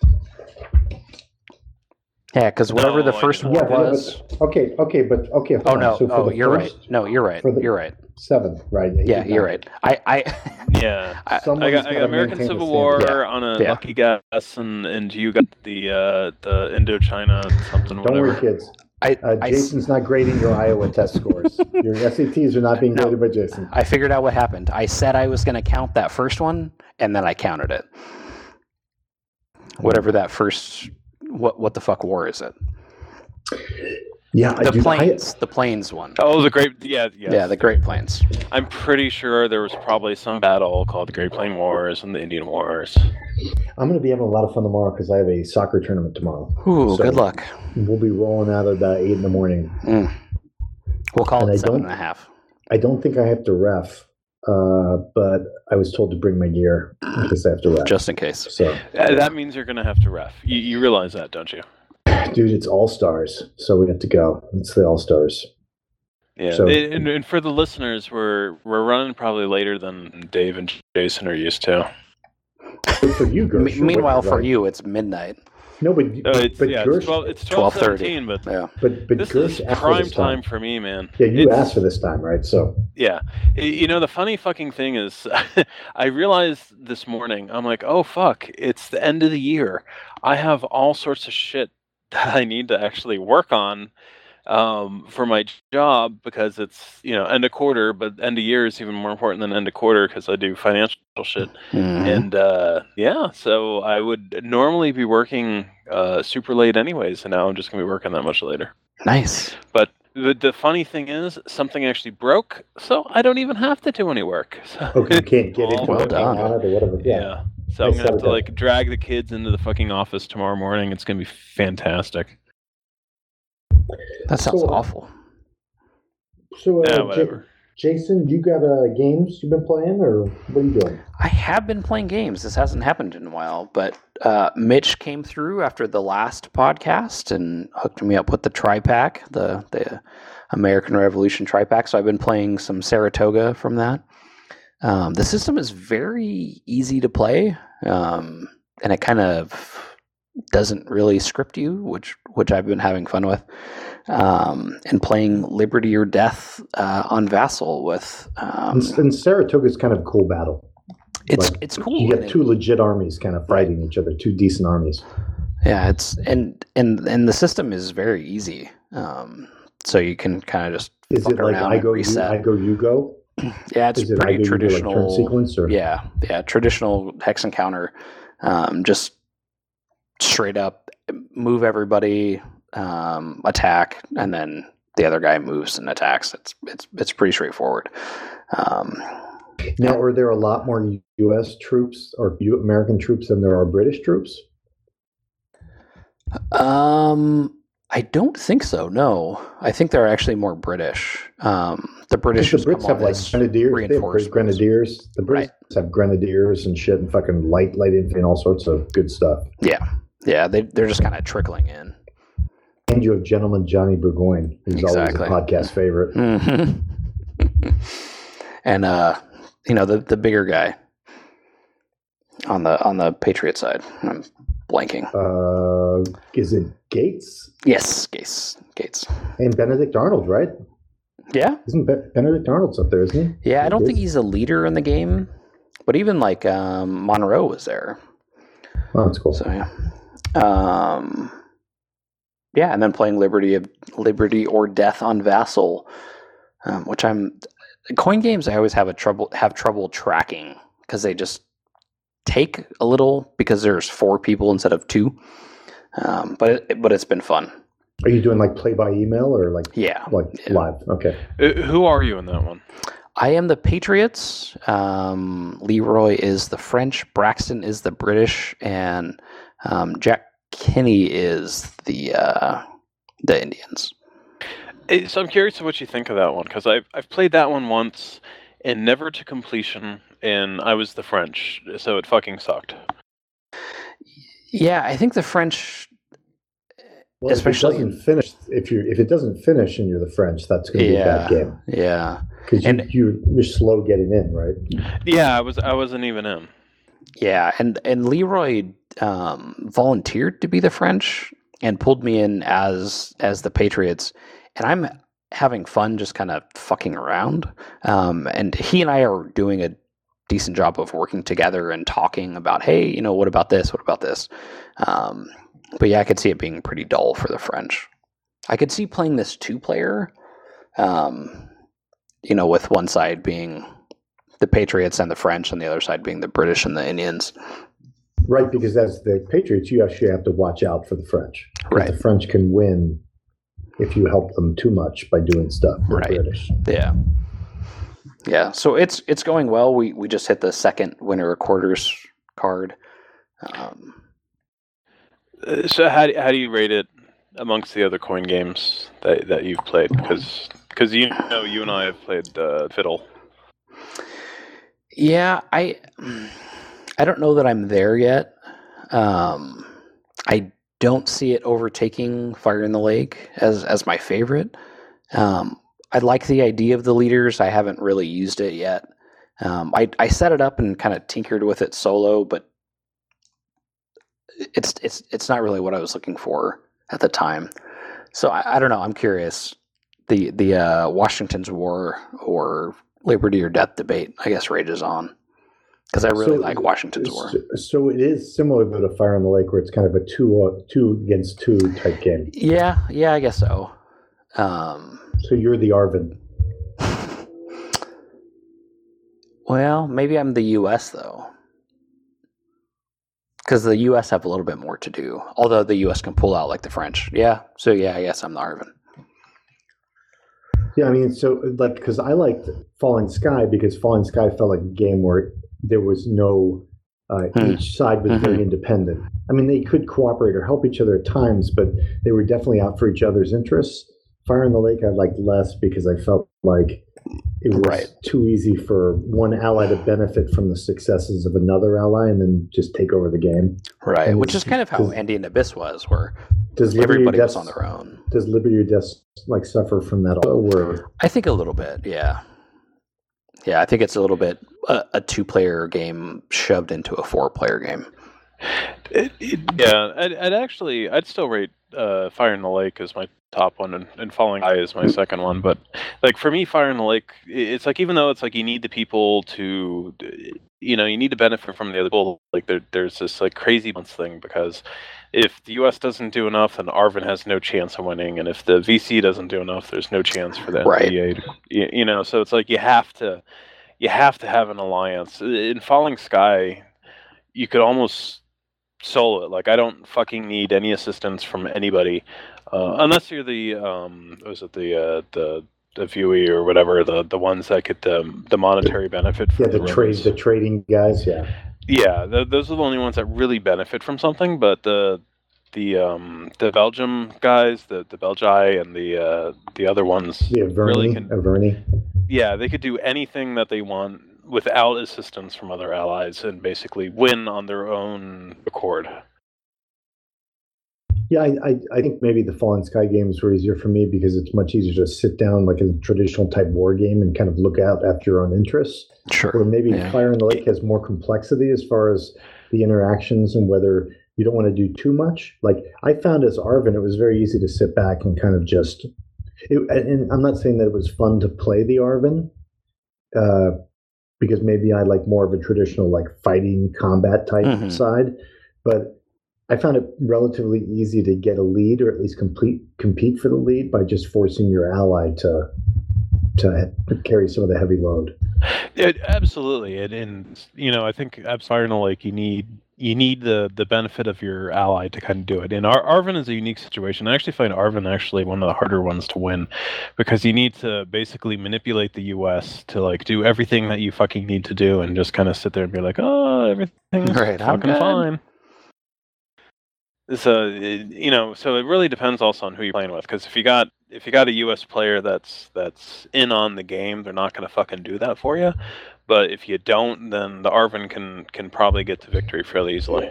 But then it also feels like you can kind of have a situation where you're both calling chicken, right? Who's going to back off first? You're like, well, I guess we'll both lose. If you're not going to, at some point they have to start funding the other side. Yeah, absolutely. And I got that impression from. So I played only a couple games of. Maybe I'm just a really douchey fucking Arvin player, and I'm really annoying to the US guy. But absolutely possible. Like I've been US in Distant Plains, and it seems like just when do I fucking time my when do I pull everything out? Yep. Yeah, so it's like, oh, I'm gonna help you, and then I fucking pull everything out, and then you shit on the table. And then so it's like it seems, like I haven't enjoyed Distant Plains. Perhaps because I've only played Americans and I haven't tried the other ones, but it just seems like just a timing thing. It's like, all right, do I time it right or do I time it wrong? Yeah, and that's not as fun to play, probably. Like where you fight and then just decide to exit. No, and I haven't played Cuba Libre, and I haven't played Andean Abyss. I know, the interesting thing is actually just this today, Paul actually wants to start a game of Falling Sky that I didn't, I want to join because I do like Falling Sky is my second favorite one behind Fire in the Lake. Like I actually really enjoy Falling Sky. I think the games that have the communication lines confuse me the most. Yeah. Like I don't get the I don't get it as much as something about it like puzzles me with the police and the communications. I tend to have more trouble with those ones. Like Falling Sky was like I get what the guys are all doing. Like it's provinces. I got that you could like basically whatever pillage or whatever you did to loot the provinces, and that you had tribal cities or camps or villages or whatever. I understood all those concepts. When you start like Indian Abyss and even Fire and Lake to an extent, I don't know that I got a lot of the nuance of how the communication lines work. Yeah, absolutely. And also depends on how you play. Like, it's like obviously, I think in person or a vassal with Skype's like the best way to do it. Like, these games are possible, like play by email, but I think you're missing a big part of communication because some of the ones that you're talking about like need to be able to talk to your partner. Yeah, you're like, don't fucking do that. This is what I'm gonna fucking do. Or you're like, don't fucking do that. What you're about to do, don't fucking do it. Yeah, seriously. Or even talk about the strategy of the next card. It's like, hey, don't pass on this fucking card because if you pass on this fucking card, then I could do this. And you miss a lot of that in play by email. All right, cool. Well, that's nice. Anything else, Jason, that you're doing? That's it for me. And so, Gersh, you got the solo games. You said you're into the coin game. What else you got going on? Anything else on Vassal? So I've got a game of Empire of the Sun going with Paul. Another great game, but one that you really have to keep playing to remember how to fucking play it. Yeah, and it's funny because we actually, we've only had one session on Vassal, and we got through a couple of cards each. He's the Japanese, I'm the American, and or the Allies, and he went all out on the CBI in the first turn, and I fucking defended myself like crazy well. So he backed, and then I immediately took my next card action to sort of finish it off. So he lost all his land forces in the CBI, so he's fucked.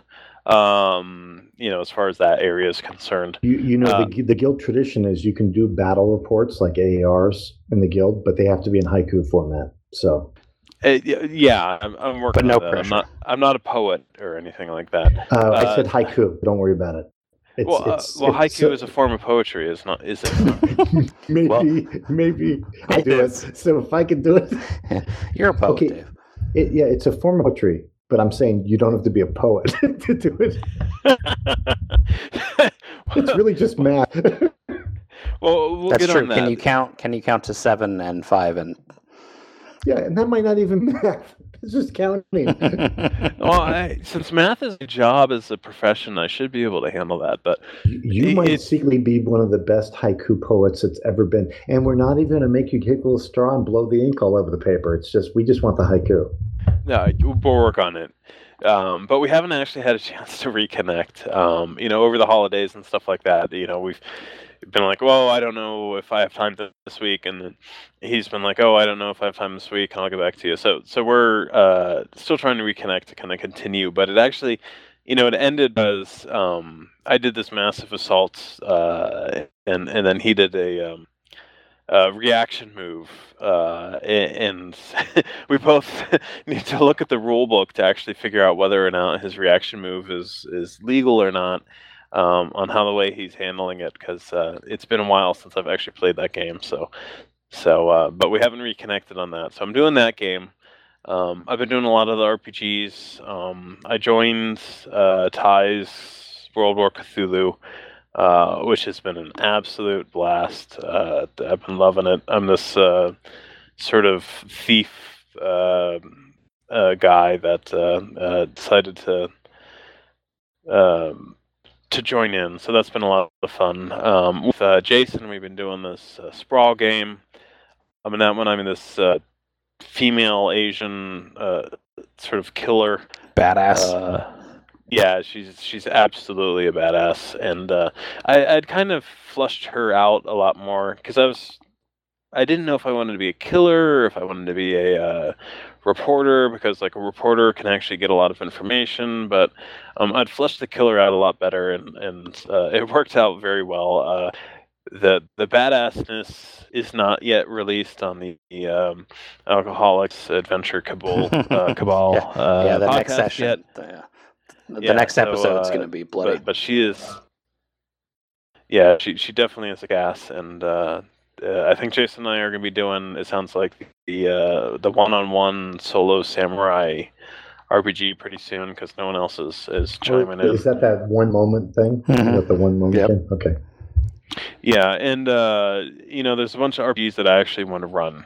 So it's funny that whoever the Krampus was for Campbell is giving him a hard time about My Little Pony.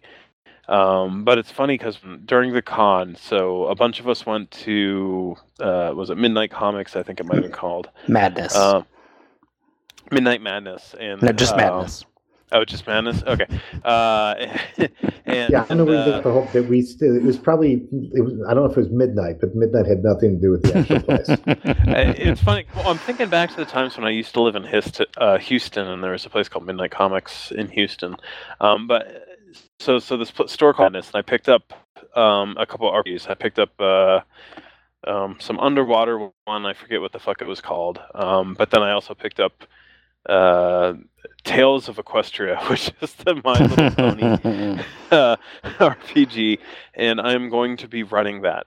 And I have everything that has been released for that so far. So I got like a boxed set, and I got the main core rule book, and I got like another adventure, and the bestiary, and all that stuff. What would an adventure in the My Little Pony universe be like? Like, what would their goal be? So the big question is like, is there actually like fighting and other stuff like that? And there actually is. So like the main thing with the Tales of Equestria RPG is, you got 3 character classes. You got sort of the Earth ponies, which are like Applejack. Well, okay, I'm going to talk like you know anything. We don't need to do a deep dive into the whole system. I'm just like, oh no, we're going balls deep on this one. So I'm going to talk like you know what the fuck's going on. So you could be an Earth pony like Applejack. You could be a unicorn like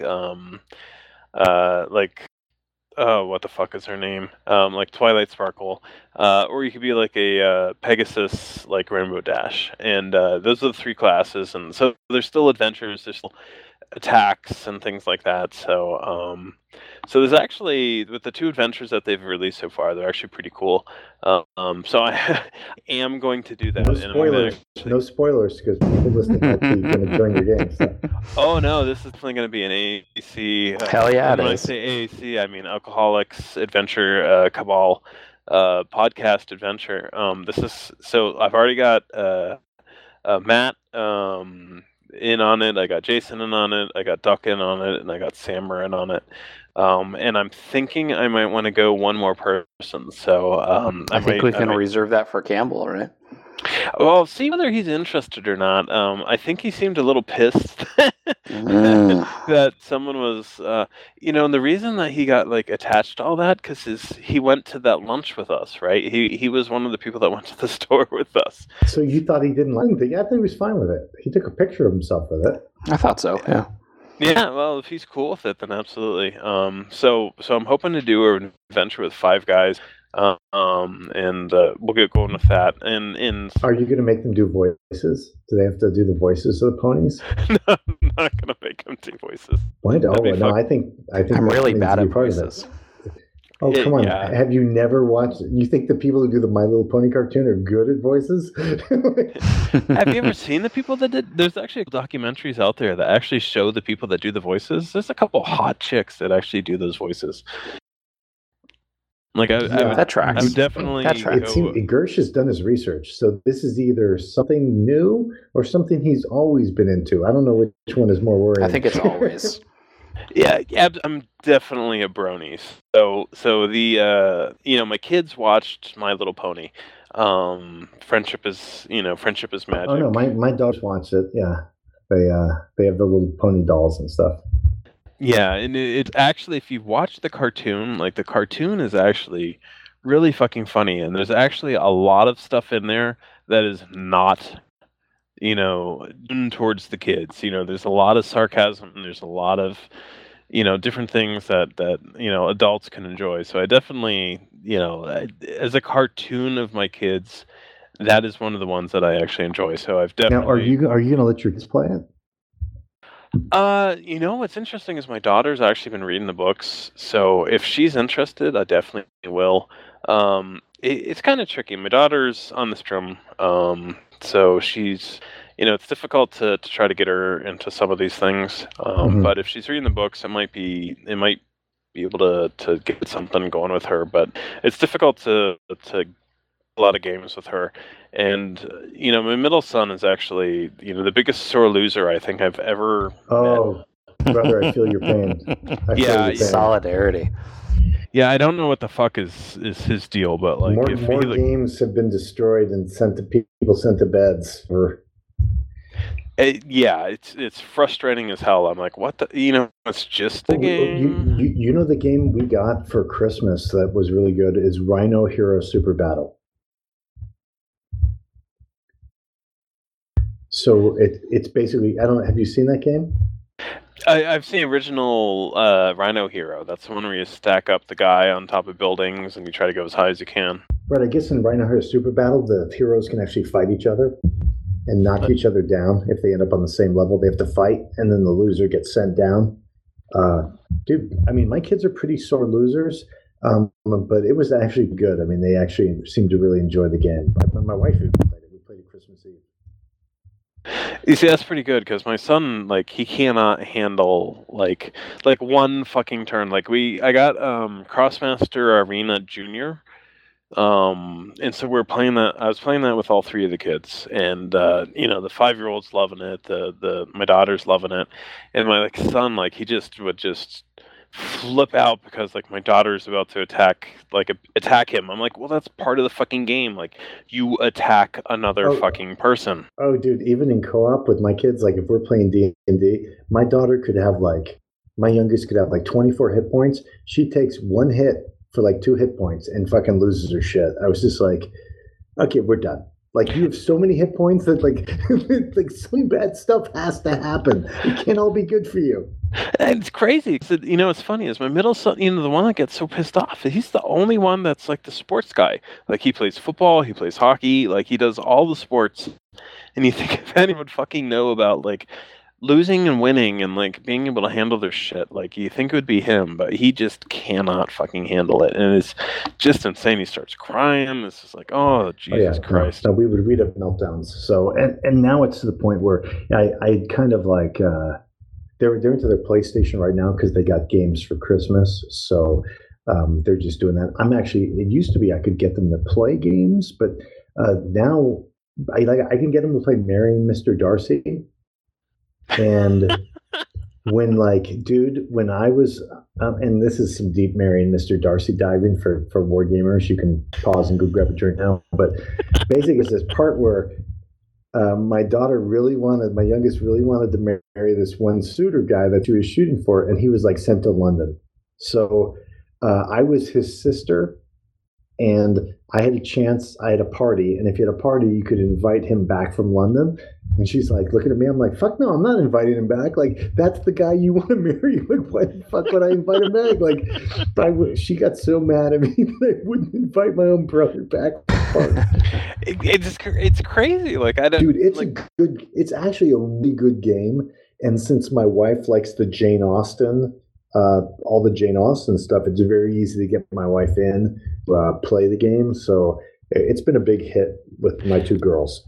I'm sure, there's all these fucking games. Like, I know you guys, Raz, was it we hold hands or whatever. But supposedly that's supposed to be really It good. looks actually like a decent Well, game. but Betrayal at House on the Hill is another one that my girls love and always want to play. That's the one that they always request, and I'm always like, "Oh fuck, you gotta fucking set it." I mean, it's a pain in the ass to play, but they love Betrayal at House on the Hill. They like exploring the house and then having it suddenly go crazy.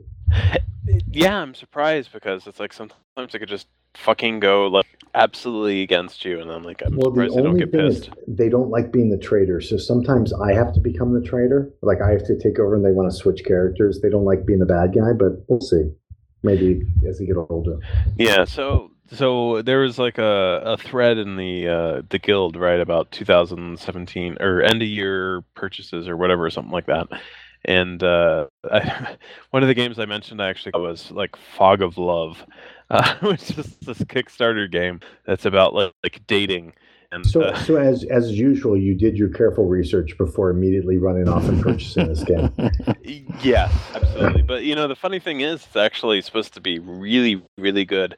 And I got it because I'm like, oh, it'll be fun to play with, Lord of, the Supreme Commander Snoke, and it'd be entertaining to play that now. Like, like if I could convince her to actually play that. Your lawyer would tell you not to do That's that. not a great idea. But your lawyer would advise against that. Though I did get Love Letter, and I played Letter with my wife, and she liked Love Letter. We played it on a cruise. Played it quite a bit.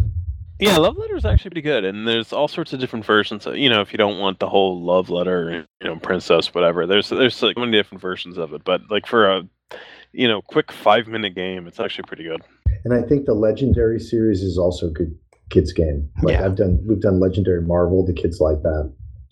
Yeah, but right now, Mary and Mr. Darcy and Superhero Rhino Battles or whatever it is, and the little monkeys, dude, we were fucking running around the house watching these little monkeys spinning, almost destroying the buildings. But the problem is my wife wants to build like a strong structural building. It's like she's like a fucking like a building inspector or something, or like an engineer, a civil engineer. But the secret of the game is actually fucking up the building. So it's going to collapse at any moment when someone tries to put something in, Yeah. She made such a sturdy building that we basically built the entire building. But really, you shouldn't do that. You can put floors that you trap the other guy's hero in, where it's almost impossible for them to reach in and grab their guy. Yeah. So the other RPG shit. So I want to do My Little Pony, right? Tales of Equestria. So that's kind of already going. The other big one that I used to play and I used to run, and I'm sorry, Dave, but it's Deadlands, and I would love to get a game. It's what? It's what one? Deadlands. Oh, Deadlands. All right. Yeah, so I know you want to do your GURPS Western. My We're going to. Game's not a Deadlands game.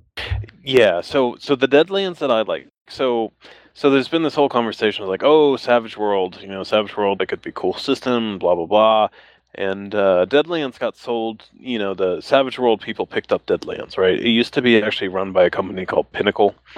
That's right.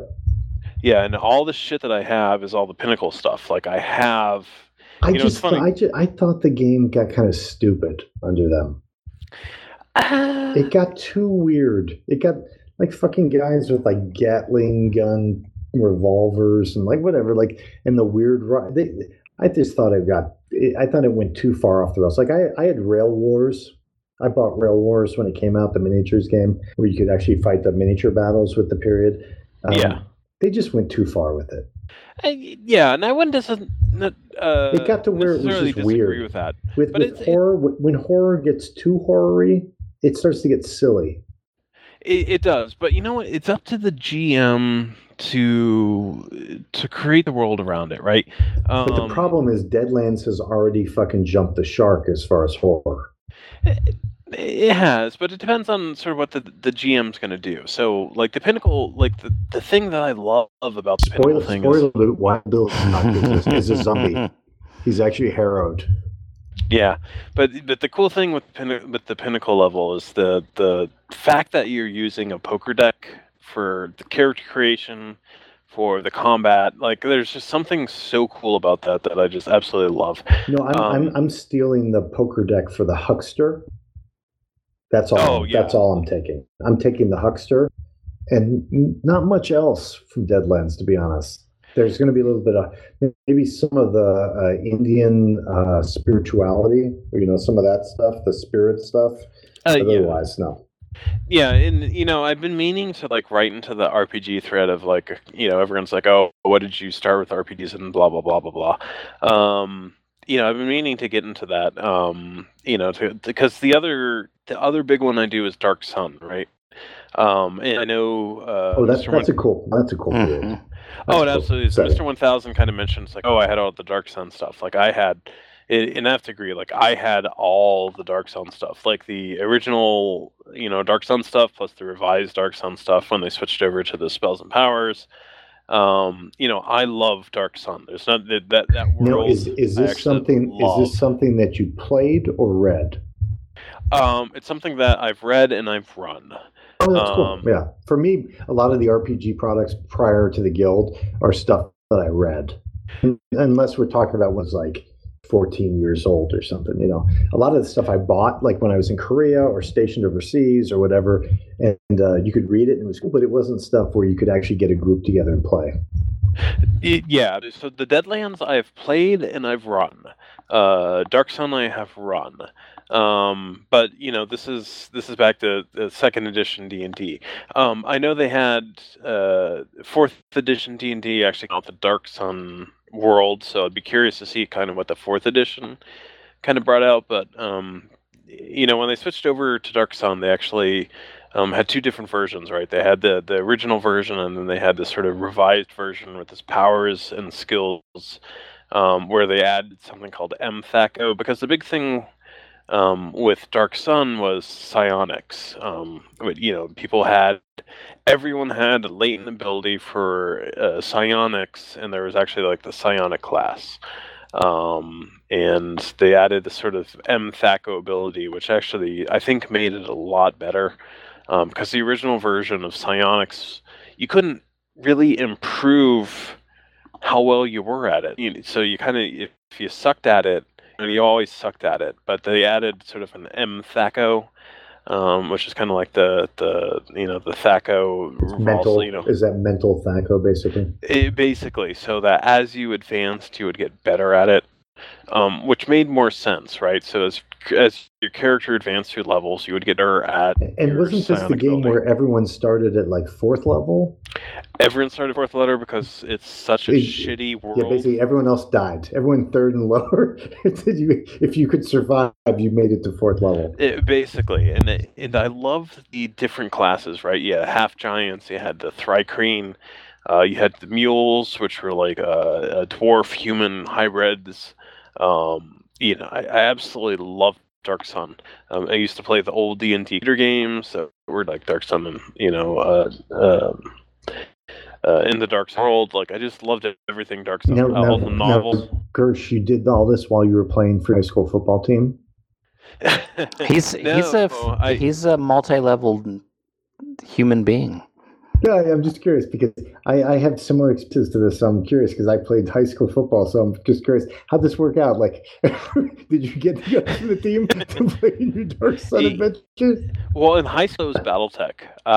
So I didn't get into Dark Sun until I was into my early 20s. So. But anyways, so Dark Sun, I would love to run something. I might pick up all the 4th edition stuff, but I'd actually really enjoy running. 4th edition sucks. Don't. Oh, it does? No. Okay. Is 4th edition when it was all cards? It's all miniatures cards but you had abilities that could move you 2 squares and then do this. Yeah. Is that the 4th one? Yeah, supposedly Dark Sun's coming out for 5e pretty soon. That'd be pretty cool. Because I wouldn't mind running 2nd edition. I loved Thaco. I'm a master. There you go. Just run 2nd edition. Don't upgrade. Yeah, because I'm an actuary for a career, and if people don't know what an actuary is, it's basically someone that does math to figure out risks for various different things. So it's like Right. all I do is You, math. you tell my county how to manipulate their county pension system to make sure they pay the least amount possible. Pretty much, yeah. They That's try what to estimate when I'll die. Yeah, and pretty much, how much do we charge for insurance premiums and things like that. So Yeah, so it doesn't. So basically, you want to run a game for a bunch of actuaries. Well, second, I mean, a lot of people hated second edition because he had THACO, right? It was a lot of math. Second edition isn't that just regular AD&D? Isn't that the books, the monster manual, and all that stuff? Most of it, but it's a lot of math, right? Because it's not as intuitive. Like it's like okay, 2-hit AC 0 is what THACO stands for. Right. So it's like you have to like. Oh, that came out after AD&D then. AD&D was probably before that. It was, and then once they went to third edition, that was the D20 system, which is super easy. Then they did 3.5. Yeah, trying to get old school. And 4 and 5. Then 4 was war games. Then 5 is where we're at now, which is the sweet spot, where it's basically just advantage, disadvantage, and just fucking roll the dice. Fucking roll the dice, exactly. And I mean, Jason, have you played? Do you have the starter set, Jason, for 5e? I have the starter set and the DMG, and that's what I'm running with my son. Yeah, that fucking starter set is the best. It's so good. I'm sorry, I'm eating a cookie. I'm not going to talk. Well, why aren't you fucking sharing with the class? What the fuck is going on? Come on over.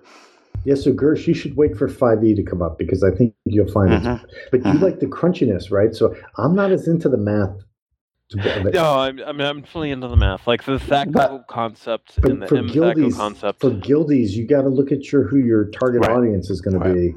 Alcohol. There's an actuarial calculation. It's in the word. Number of drinks versus age and math. but 5e allows the GM to be crunchy and lets the players be dumbasses, which is probably the best of both worlds. You see, I'm going to have to look into 5e because the last system that I looked into was 3e. And 3e let the players really game the system, right? Like I used to be able to, I'm going to make a halfling rogue that does, has this weapon, so they had never fucking hit me. And they had all the kit books, right? They kept coming out with all the splat books, the different guides for. Isn't that the one where they came out with all those guides for different classes? We could have all these specializations, and then classes just became super powerful. They did. I mean, they had guides for second edition as well, but it was far more difficult to game the system. Like, it's like it seemed like in second edition you could game the system. Like, I'm going to take this feat, and I'm going to have this attribute. Because the way they actually created the character, with attributes and so forth, was way more gamey. So you could make itself impossible to hit unless rolled a crit. With 5, you basically get advantage, so you can pick the higher of 2 dice, or disadvantage, you have to pick the lower. And then when you do an attack roll, you add your bonus, and you're trying to beat the other guy's armor. Yeah, I'll have to see. I mean, if I do a Dark Sun thing on that, otherwise I'd do a second edition Dark Sun. The unfortunate thing is I sold all my shit back. The also unfortunate thing is you're going to have to get guys who want to play it. Yeah, but I mean, I have a feeling I probably... the RPG desire in this guild right now. No, I is agree. So high. I agree. I'm just warning you. Beware of your audience. You do not want to roll. I'm just saying. You will roll out. Do you want to get into specifics here, Dave? You'll roll out 5 characters, and they'll all look at you, and you'll be like, "Okay, so you guys ready to use your special abilities or any of it?" They're like, "We have no fucking idea what you're talking about." Yeah, no, I would need people familiar with second edition. I like. Okay, it's so so right funny. there, Listen to your West Coast travelers. I think you're basically a non-starter at that point. I think there's a couple guys though. Yeah, I might get Kyle. Kyle will be the only one. I think Matt was a second edition guy. Stuff. Yeah, because all the stuff he has is second edition. So I could probably get Kyle. But you're going to miss out on the wild boy factor probably if you get to a crunchy. I won't get Brad. I think. Is it 2D? Is it 3D? I mean, I've been guilty of the same thing. I'm not going to judge anybody on any of that because I know I've recorded some episodes where I've been pretty fucked up. But yeah, it's the nice thing about D&D is you can 5e is you can basically run it pretty fucking wasted. Pretty wasted. Yep. Except yes, we all know that Dragon Breath has to be recharged. You have to roll for the recharge. We don't need to go over that again. Yeah. So I'm definitely going to do the My Little Pony. I'm on board. Absolutely. I'm definitely going to do the My Little Pony. I might do the Dark Sun. We'll have to see. I would love to do Deadlands. Pinnacle, not the Savage World. So I have the Savage World rulebook. I've read the Savage World rulebook, and there's lots of possibilities there. But that's not what I've played. That's not what I've GM'd. And there's just something cool about the poker deck. Like I don't know. There's just something really cool about that. And I can already tell that Gersh is really into mechanics. He likes certain mechanics. And Roll20 has a card deck built into it. Roll20 does have a classic, because it's called Classic Deadlands, and Roll20 does have a Classic Deadlands character sheet that you could create and shit like that.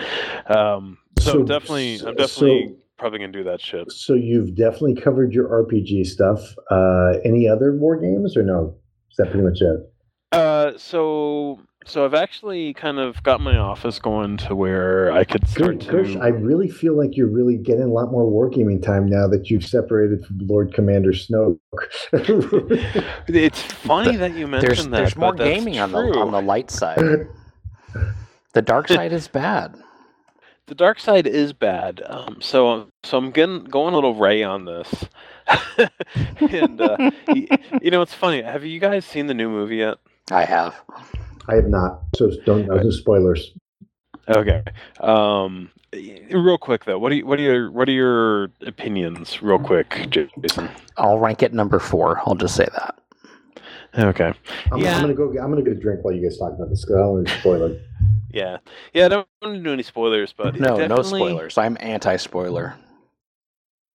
Yeah, absolutely anti-spoiler, but it definitely was not my top rated. So I had the kids the night it came out, so I couldn't go out for the midnight showing. Otherwise, like last year I actually did the whole where they did like the first 6 movies and then the 7th movie. So I was like watching movies since like 3 a.m, and that was fucking awesome. But this year I didn't do that. So I took the day off from work. I went at like 9-10 in the morning, and I went and I saw it. And I'm like, oh, it's early enough where I could see it again. Like, right, I'll just buy a ticket for the next one. So I liked it, but I didn't like it enough where I went and saw it again immediately. I have seen it a second time, and I probably enjoyed it more the second time than I did the first time. I could see that. But definitely, the big issue I have is I just have no emotional connection with the bad guys, right? Like, so Lord Commander Snoke, like, I don't give a fuck about him. Like, honestly. And that's fine. I understand that critique, but also remember when we were young and saw the first movie and didn't give a fuck about that guy either. Like, there was no backstory then. There was no, like, this is just the bad guy, and you deal with that. And that's kind of how I take it, is I understand people's critique of that character and, well, we don't know anything about them, give us 5 minutes of backstory, but we didn't get that the first time either. It's just, here's the bad guy, fuck this guy. And I think the new movie basically says, here's the bad guy, fuck this guy, and let's keep going. When you put it that way, that's actually really accurate, right? But the problem is, we've lived in that world since 1980, whatever, when the third movie came out and the Emperor came out. And, I used to read all the books and as far as RPGs are concerned, I was, the first RPG I ever really got into, or probably the second RPG I ever got into was the West End Games Mhm. Star Wars world. West End Games. So I definitely, loved Star Wars. I've read all the, and I used to read all the novels that came out, the Timothy Mhm. Zahn novels. Me too, yep. And so forth. Love that I shit. stopped. Oh, absolutely. I stopped when they started getting to the Jedi Academy and all that crap. So When I they haven't killed read Chewie is when anything when for I checked years. out. Yeah, I have that book. I've refused to read it. But it's, yeah, I just get attached. And same with, Ben Solo, right? Like, I get this, like, feeling like he's just an angsty teenager. Like, I don't feel threatened from him like I did with Darth Vader. Sure. And so it's like, I definitely enjoyed the movie the second time through because there are certain things I was for. I'm like, if that's what happened, did I miss it? And so I enjoyed the second viewing of it But I more would than say- the first viewing. I would say where we are in the story, he's not Vader. He's Luke. Right? Like, they're both Luke. Like, he's Jedi Luke and she's New Hope. Yeah, where they're both kind of torn between. They're both, and they're not very good. And even Luke, he's not, like, we haven't seen him be a badass. We all read those books and saw him being a Jedi Academy badass, but that shit doesn't count anymore. And so we saw him in Empire and Jedi, and then we saw him now. Like, that's kind of the continuity that exists now. So all that, like, comic and novel badass shit is gone. And so if you just bridge the gap between the movies of he tried this thing and it fucked up and he went and hid like the whiny bitch he was in New Hope, then it tracks. So I think the timeline still works with the current canon. Perhaps. Yeah, I can kind of see that because one of the biggest gripes I had about the new movie was just the grumpy old man. Mhm. I'm a quitter. I'm empathic. I'm empathic with that Luke because I'm a grumpy old man who's like, fuck it, I'm just gonna go die somewhere. Yeah, and I just get that from him. I just give that he'd be such a quitter. Well, I think you guys really, This is the nerdiest episode of Advanced After Combat ever. You guys overestimate the amount of thought I think that's gone into these screenplays. No. Not at all. Absolutely not, because you know what? The reviews that are coming out from the actual professional reviewers are crazy positive. The reviews that are coming out from the actual people are mediocre. I love how some hack screenwriter can just write some fucking shitty script for a movie, and then you guys can read so much into it to make it seem as if it's something more than what it is. It's fucking great. Star Wars, Dave. It's Fucking Star Wars. I think it's so good. You guys, this guy's probably like, yeah, that's what I meant to say. Mhm. That's stuff Sure. the other. Yeah, what, it's like, what are those? Shakespeare. He's Shakespeare like, what are syndrome. those novels that they're talking about? Oh yeah, that's exactly what it's trying to do. Okay, so Star Wars to me, let me put it this way. So I actually created, and you can laugh at me if you want. I actually created a eHarmony account, right? And one of the things that I put on there as what is important to you, one of the first, besides kids, the first thing I fucking put was Star Wars. Nice. Well, Yeah. you're being honest, right? So that's good. Yeah. Yeah. And for the record, I did eHarmony. It's a very, very effective way to be loved. So it's very Nice. smart of you. Just for the record. So Gersh, you'll be excited to hear this. I was working with I can't remember the guy's name now. 2 or 3 years ago, I was working with the designer of Duel of Ages on a Star Wars expansion. I don't think it'll ever happen now, but we were working on balancing characters in the Star Wars universe. Yeah, if you have anything on that, send it to me. So we're probably beyond the hey, what'd you think of the AEC Con convention? But No, not at all. One of the games that I actually did was Duel of Ages, and I have purchased Duel of Ages since then because I enjoyed it so much. So if there is any Star Wars shit that you have that I could do, like print. I'll try to track it print and down. play. I'll definitely grab it. So Dave, what have you been playing? Wow. So on this nerdiest of Yeah, advanced after nothing's- combats. I actually feel pretty cool right now. So all Yeah. right. You're a Well, stud. you are married to the cheerleader. That's right. I am. That's I right. am, and That's funny I'm that not that. And us apparently, I'm three not that nerds into have all Star- played football, high school football. and I'm not that into Star Wars. I thought I liked Star Wars. You guys are much Mhm, more into Star mhm. Wars than I am. Yeah, and I played high school football, but let me just say that I played high school rugby, and then I played high school football. And high school football was such a letdown for me that I only played 1 year. But Oh, really? I was a wide receiver and I got hurt first game. Oh, really? But you played. That's good. I did play. Yeah. yeah, no. What did you play in high school Fucking football, awesome. Dave? I was strong safety. Oh, that tracks. That tracks. Yeah, no, I was a flanker in rugby, and then I went to a guard in football, which was just fucking boring. Yeah, that doesn't sound fun. But you get to pull. I've had unfortunate encounters with pulling guards before. When I hop through the line, I'm like, "Hey, I'm going to sack a quarterback." I turn left. There's a fucking pulling guard coming down like a railroad engine down the line, just plows into me. Bam. Yeah, I was pulling because I was fairly quick, but unfortunately, I also got called for a lot of. I disagreed, but I got called for a lot of false starts. Oh, really? Yeah. Well, you get into the count, right? So you have the advantage, right, Gersh? It's supposed to be your advantage. It should be. Let's see. I'm continuing to play Starfire with Pete, and I finally refed it for people who've been following this game we've been playing on the edge of their seats. Basically, it's a carrier battle, so my carrier fighters attacked his carrier, injured his carrier. He wiped out all my escorts. His escorts then started chasing my carrier, while my carrier fled in an effort to then recall its fighters and reload them to send them back on another raid.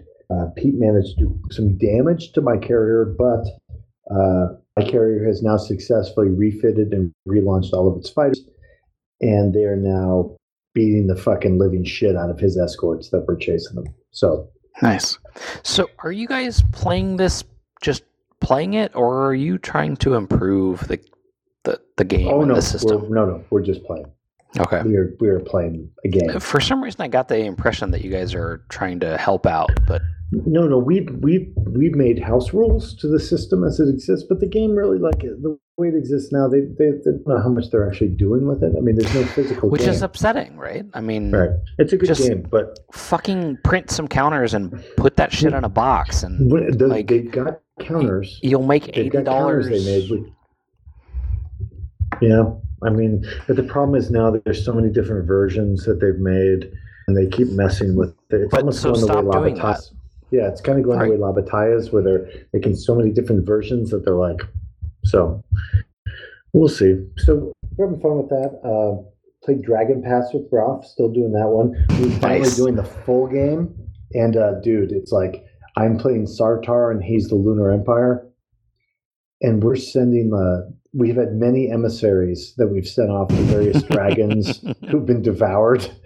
Like I don't know. We probably sent at least 4 or 5 emissaries between us to go talk to dragons, who none of them have come back alive. I think you saying many emissaries might be nerdier than Gersh and my whole I don't think Star Wars talk. I think for the record, I think that middle of the podcast may be the nerdiest part of the podcast we've ever recorded.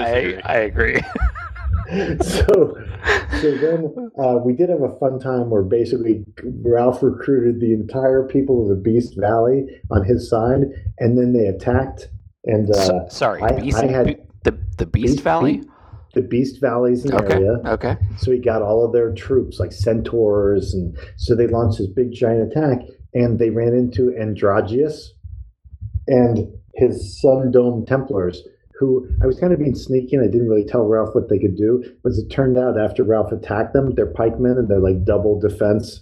So basically, my pikemen killed like every single person from the Beast Valley. The entire population of the Beast Valley has been wiped out.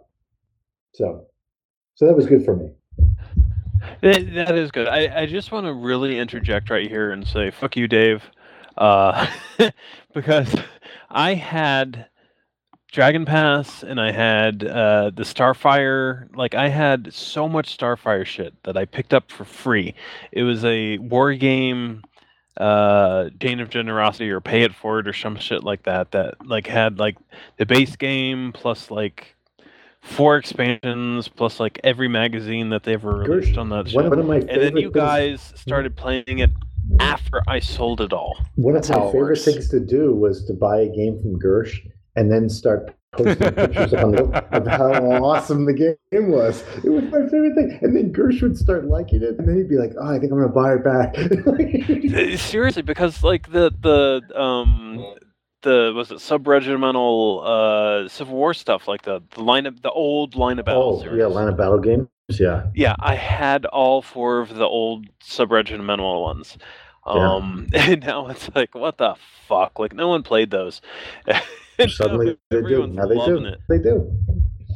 Ugh, So that was kills me. that was Dragon Pass.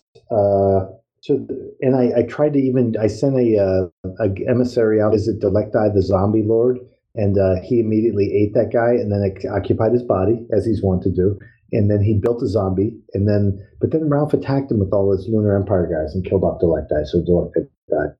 So that's basically what's going on now. So Ralph has the Black Horse troops on his side. I have some other fucking like beastie people, and the only people that have not taken sides yet are the Dragonoots, Crag Spider and her goblins and her dragon, and who else? There's the Exiles. I don't think the Exiles have chosen yet. So we're kind of like figuring it out and trying to. And Ralph got sick, so we couldn't play, and so then we're trying to get through it. It's interesting though. It's crazy. I definitely need to sit in on one of those. Yeah, you can't get upset if like your entire stack of guys gets destroyed by some exotic magic. It just happens. That's the way it goes. But Androgeus is kicking ass, whether she's a he or she. She is really doing well. the Sundome Templars seem to like him. So then I just last night we played ASL. Point of the Sword, All Good. I hadn't played a game with All Good in a while, so I suggested. Is he doing better? He's doing good. He seems Good. to be doing well. I think he Good. just had a lot of shit going on at home with family. A lot of people visiting. I get it. Are you sure he's doing well? Because I'm pretty sure Rent Boy beat him at Combat Commander. Oh, I know. That's right. Well, maybe he took advantage of this. So we played Point of the Sword, which is a scenario where he runs the British 4th Commando and a bunch of French-Canadian troops against the German 21st Panzer in France. I think it's France in 1944. So I'm defending, and man, it's fucking great because we had Jack Barnett came on, Jack Dempsey came on, Anthony from Australia was there, Rick Galley was there. So we had a bunch of guys Wow. listening in. Who's And, who's? And it was great with Dempsey because obviously he can like, if we have a question about a rule, Keep you on he track. knows the answer. Yeah, he knows the answer. So there was all sorts of shit that happened. Like no sooner had I have a fucking mortar unit in the center of the town square, and they're basically like, oh yeah, those units are practically worthless. And then that mortar unit started fucking just pounding the shit out of the British. Like anytime they would pop up, it would keep pounding until it destroyed them. And I've got machine guns up in the second stories of buildings, and John's got like assault engineers with demolition charges trying to charge in and blast the buildings. So it's kind of like where he has the 4th Commandos attacking in the beginning, and then halfway through, about 4 turns in, he gets the French Canadians who come in. So it's been pretty wild. But he just broke some of my guys who were defending. So now ASL is always like, you think you're doing great, and then you get a couple bad die rolls, and it can go either way. So we're having a blast. The key is it's infantry only. It's just got a couple weapon systems, and so it makes it a lot quicker because you don't have to worry about vehicles or artillery or any of the other stuff. And what I did was John had mentioned he was interested. He likes playing the Brits or the Commonwealth. So I basically just looked up the scenarios, and you can get reviews. Guys have played them this many times and who won which side, and guys log in their games. So you can kind of get reviews on the scenarios. And this one was like a very popular infantry only scenario. So I was like, oh, fuck, that's a good one to pick. So that's why I picked it. So you guys haven't really played in a long time. How easy is it for you to pick up the rules again? Like, it was pretty easy. Like there was stuff like when I fired the mortar, I had to be like, all right, how do I do the mortar again? Like, is it like setting up concealment? We had to look that up real quick. But again, it helps because Dempsey's on. So he's always a good guy. He's never like trying to tell us what to do. But if you say, hey, Jack, how does this thing work? He'll be like, oh, no, here's how you do it. So there were maybe 4 or 5 things that we had to ask about instead of looking up. But otherwise, it's pretty straightforward when it's just infantry, So that's pretty cool. I chose ATS over ASL as far as my tactical went, and like I'm intimidated to play with Mitch, just because it's like I haven't actually played that much. So it's like I've read the rules, but like I'd be intimidated to do that, and see if I like suck too much or whether or not he'd actually want to play with me or whatever. Yeah, I think Mitch would be pretty cool about it, though. Yeah, I'll have to try it because I've seen like him playing with Tony, and I'm like, oh, what the fuck? Like, I should just do it because, it's like I have a lot of ATS shit, but I just haven't gotten around to it playing with anyone yet. Yeah, Jason's talking shit, which is just incredibly. Yes, so there's a pounding sound when I'm talking. It's almost like you're drumming your fingers on the table. I might be doing that. So stop doing that. Yeah, I don't know. I've already got the mic. Whatever it is. I've already got the mic. Can you hear it now? Nope. Okay, because I'm not doing anything. So I was completely still. Okay, good. Yeah, just be still. Because if that was happening, yeah. So then the other one is I did play That's right. So I did also play the Totaler Krieg, Axis Empires with Anthony from Australia. So he was basically like, yeah, I'm going to go work out. You're playing with Anthony? Right. So it was nighttime for me, like maybe 9 o'clock for me, 1 p.m. for him. And that's really cool. So then he had the Negroni, and then I had the old fashioned, and then he had another one, and I had another one, and so then it got pretty drunk. But I learned about Vegemite and other things that I'd never. So nice. Yeah, Vegemite I've heard is not great, but I'm a sucker for an Italian Jesus Christ, Australian accent. No, it was apparently he could not quite explain to me what the Vegemite was. Apparently it's something you have to eat to understand. So yeah, fuck that. Maybe apparently in 2019 they're all going to converge. But yeah, so he was cool. We had fun.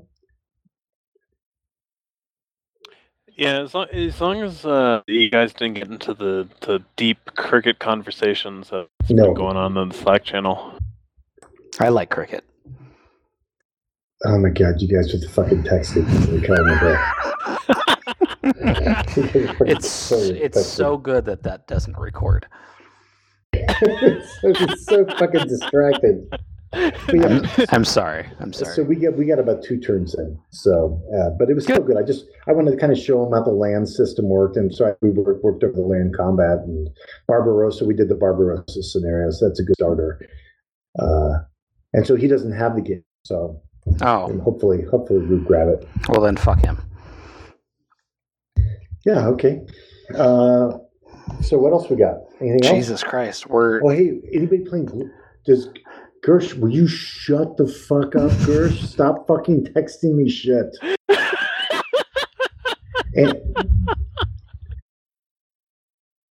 And okay. I apologize. Tony, I'm just giving you a shout out, or Anthony, I guess I should give you a shout out to the Fappening. Okay, so real quick, what's the point of the Fappening channel in Slack? Have you not visited?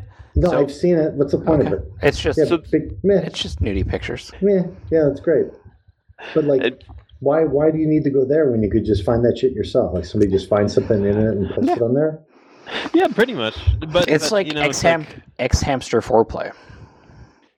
Yeah, it's like someone's doing the work for you. No, they're Like, not, it's like because it's it's not as fantastic. I could do it myself, but it's not as good as X-Hamster. So why would you do it? But it's like when sex is your wife's idea. That's the fappening. yeah, I'd have to agree with that. I don't even understand what the fuck that means. What does that fucking mean? When it's your wife's idea? Yeah, when it's not you. Where you don't have saying, to do the work, honey, the foreplay. It comes to you. Yeah. You guys are When you come home from a long day at work, and you're just greeted with. I honestly, I don't look at it like. Okay. I mean, they're better than the pictures I found out in the woods, the wet Playboy magazines we had stuck to each other in the woods. But it's also But I'm like, 2017, and I understand. I guess when it's still not, I need motion I anymore. So there's a lot of pictures on there that I'm like, but there are some pictures that are on there that are like, holy fucking shit, like that is one hot fuck shit. But I have to say, unfortunately, a lot of those I have to question the legality of how old they are. Yeah. Which concerns me. I haven't seen any that look. Believe me, I'm an expert on that. And they're definitely none of them are even close. So, anything else, Dave, that you've been playing? Oh Jesus! Let's see. I think that's it for my playlist.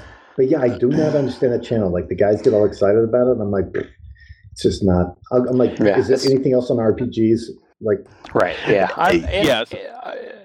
I'm in a similar boat. Like it's passing. I've joined the thread, but yeah, I really want. I liked your comment about not leaving your iPad on that channel. Yeah. Like when you shut down your phone. Yeah. Go back to general. Yeah, and Slack is pretty cool, but I have no idea how you guys can like maintain what's going on in general. So like, guys don't do threads. Like I try to do threads where you're replying to people, but they almost like prefer to not do that. But then it gets very confusing trying to figure out what the fuck people are talking about. And people do it at work, and I can't do it at work, so I'm kind of like. So then I start to get. You come back, and there's like 42 random statements all scattered throughout. Yeah, and it's fantastic. Kind of work backwards. Like I don't know about you guys, but like I log on, I'm like, there's 100 and some odd messages I've never read, and I start working backwards. I'm like, oh, that seems like an interesting thread, and then by the time you get to like the original comment, you're like, what the fuck? Why do it that way? I just scroll all the way up until it tells me I'm current. You can click on the thing that says plus 43, and then it takes you to the top. This is because you guys are smart. Let's just fucking go there. I'm smart. I'm just going stroke. I basically fap my way all the way up to the top until I'm current. Yeah, no, I follow anime. I follow RPG. I look at fappening just to see what the hell the Aussies do, because the Aussies are taking over fappening. So people know we have Slack channels for the guilds. We have a couple different channels that guys can go into. I think some guys are running games through them. Yeah, which I don't understand. Oh no, well, I say that I'm in a Liberty or Death. Somebody. So I said I don't understand it. We're doing Liberty or Death through Slack. So instead of it being play by email, it's play by Slack. So every time you take your turn, you basically tag the next player and give a brief synopsis of your turn. Yeah, absolutely. Right. So one of the other things I've been playing is Waterdeep. I should give a shout out to. So we've been doing this recurring. Is Lucas playing Waterdeep? Game. Yeah, like Lords of Waterdeep. So it's been. Why are you doing that on Slack? Well, we started this well before Slack. So it's Leroy out in Vegas. It's my point is, there's an app for it. There is, but unfortunately, there's no message. Like, if you get a message like saying, "Hey, it's your turn" or whatever, it doesn't like email you. Oh, okay. So it's Leroy out in Vegas. It's Matt Anthony, because I know you love that, Dave. It's myself. It's Admiral Eggman, and it's Jesus, fuck. It's someone else. Oh, you mean? I'm sorry, Matt Anthony. You're talking about Tony. Madman? Yeah, Tony. Okay. Yeah, the awesome, that awesome fucking name, the awesome name, Matt Anthony. Oh man, that's right. Yeah, don't be a fascist. Dave. We're gonna hype that name up. Don't Matt be a Anthony. fascist. That is one of the greatest names I've ever heard. It just rolls off the tongue. It's good. I like It, it. it is, and Blair is the perfect. other guy. So Kelvin, right? So we've been playing multiple games. We've probably played like 6 games, and we just keep doing like another game after another game. We actually just wrapped up a game today. I've won the last 3 by like a lot. So I'm surprised they're not like just Do these guys Because not play their this game nicknames constantly? suck compared to yours. Yeah, do these guys not play? I played the app so many times. I don't know if I can lose at this game. Well, I've probably played more face to face than any of these guys. So that might be part of it, but I'm just surprised they're not like just fucking me with the mandatory quests over and over Sure. again. Are you guys doing expansions or just the basic? Just expansions. So I wasn't winning without the expansions because I've always played the expansions for like a long time. Once we went on with the expansions, I've like won all 3 by like a lot. Like I've lapped these guys like. But it's been a lot of fun, and now that I'm saying this out here on the podcast, they're probably going to be like, "Fuck you," and they're gonna just Well, do like nothing. Pete and I, we have the Twilight Struggle app, and we have probably played, Jesus, 25 games of Twilight Struggle online since we have the app. I love the fact that they're doing these fucking games on the apps. Like the fact that Lords of Waterdeep is on there is fantastic. I This play last it game. when I work out. I play Lords of Waterdeep. So when I'm on like the elliptical or something, I'm playing fucking Lords of Waterdeep or Twilight Struggle. It's seriously easy. This last game though lasted for a couple months. So it's kind of hard because it's like you're like, what the fuck was I doing? Like I don't even know what the hell my strategy was. So this last game was a little rough, but Yeah, but I don't know if we're gonna do another look. one or not. But in Waterdeep, you can quickly look and see what your completed quests are, what your, you can kind of get up to speed and see kind of where you are. Yeah, you can, but some of the guys haven't played as much as some of the other guys. But it's definitely the fact that they have some of these apps are fucking awesome. Twilight Struggle. It's like I know you guys have done well, Dave, you haven't participated, but the Twilight I don't Struggle. participate. I don't want to dominate the tournament. I'm trying to be. That sounds right. So Completely understandable. Dave's the giver. now, do you guys play initially by app and then it comes down to a face-to-face game? Well, the idea was the AAC Con. We were going to do a face-to-face game. So actually, it's like I only brought a carry-on, right? So, fortunately, my carry-on consisted of Lords of Waterdeep, but we never got around to actually fucking playing that. But it would be fun to do that. I know it's not a war game, but whatever. So hold on. So but the answer is basically you guys did play the tournament online, and then you're going to try to do a final game at the con.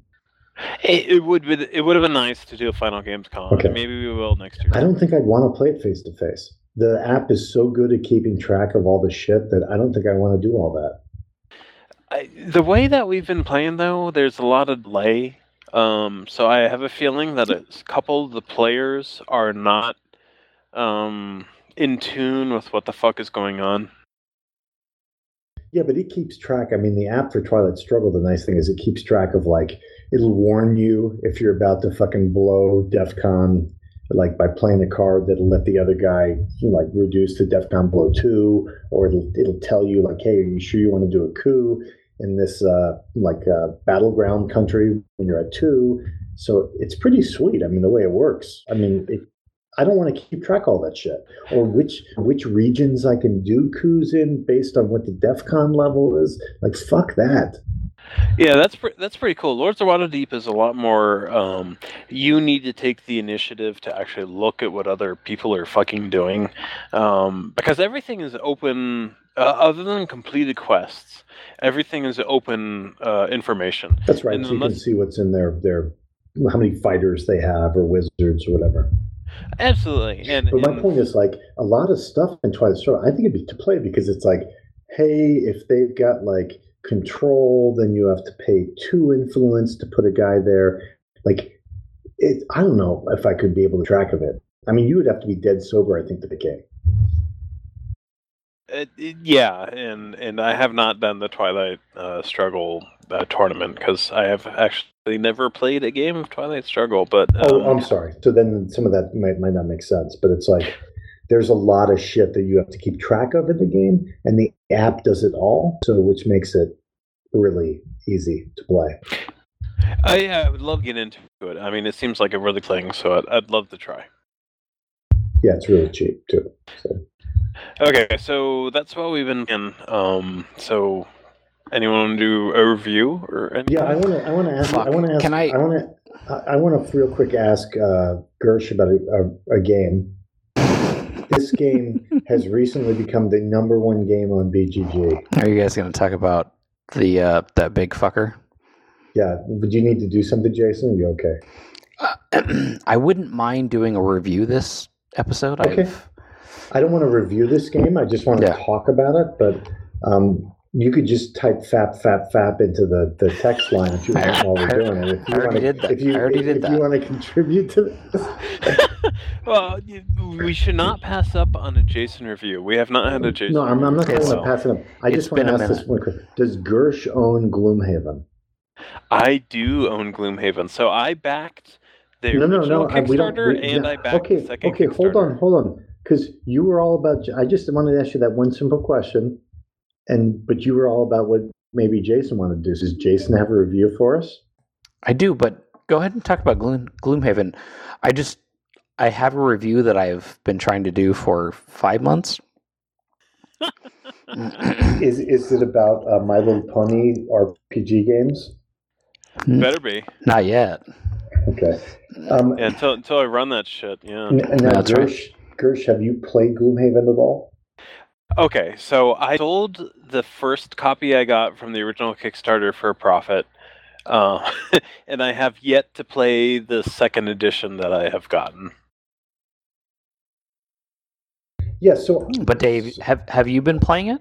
I have been playing it. And have you been playing it solo, or have you been playing it with the girls? I've been playing it solo. Well, the girls kind of looked at it. The girls were actually kind of interested in it. Because it's not cool. Kingdom Death, right? It's not like no dick monsters. It's basically you open it up and there's like, I want to say there's like 16 characters you can play, but they're all in little boxes and their little cards are all sealed up.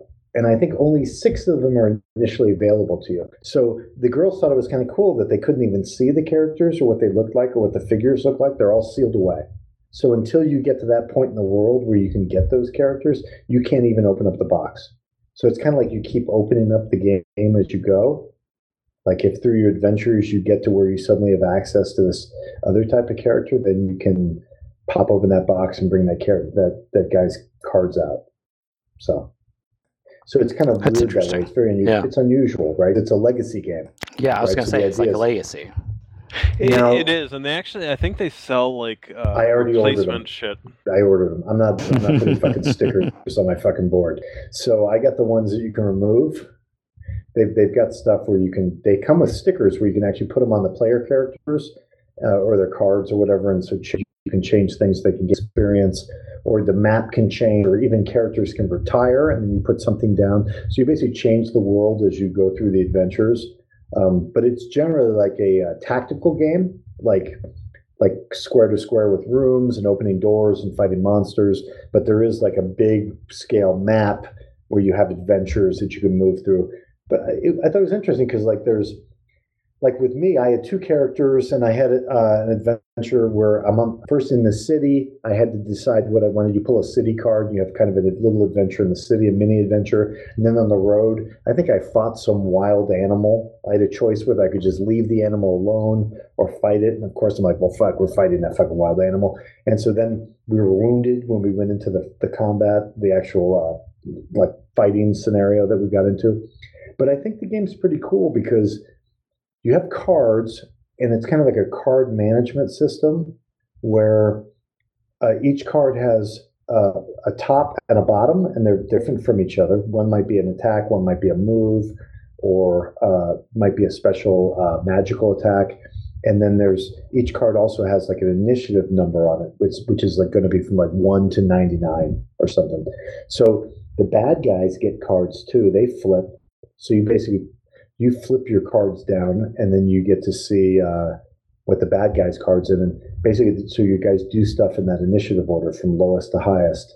But there's a lot of card management because these cards, when you play them, you end up discarding them. Some cards, when you play a certain part of the card, it might like you lose the card, you don't get it back again. So you kind of have to make sure you have enough cards to finish the adventure, like that particular room. So I thought it was cool. It's an interesting system. Just the way the combat worked was really cool because there's no dice, so you basically just flip, kind of like die. They're almost like dice cards. They might double your factor or reduce it by one or add one to it. So you never know what the modifiers on your numbers are going to be. So you might have a card that says it's going to be an attack 3, and if you flip the card for your guy, it adds 1 to it. It makes an attack 4. So there's just a lot going on in the game. Yeah, it looks pretty cool. That's a big fucking box, though, huh?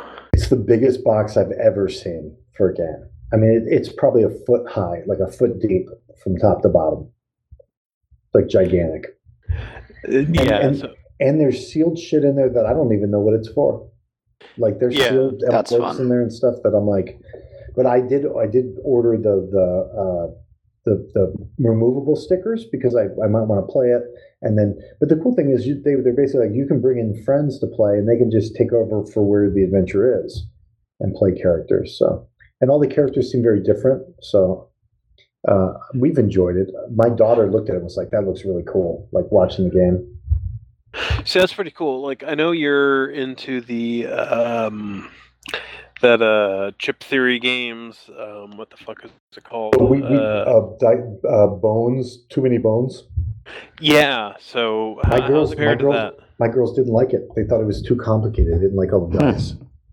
But again, I haven't played Gloomhaven with my daughters. My daughters were just kind of looking at it and thinking it was cool. Both games are good. I like Too Many Dice, or Too Many Bones. Too Many Bones. I think. Yeah. Did you get the expansion? No. I bought the 3 characters.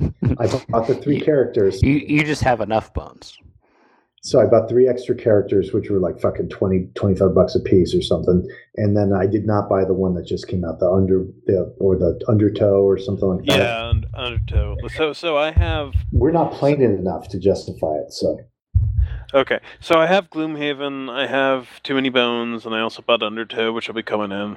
I just got Triplock, which was the other chip theory games. I'll be curious to see kind of how Undertow Too Many Bones compares versus Gloomhaven as far as a legacy game goes. Well, is Too Many Bones a legacy game?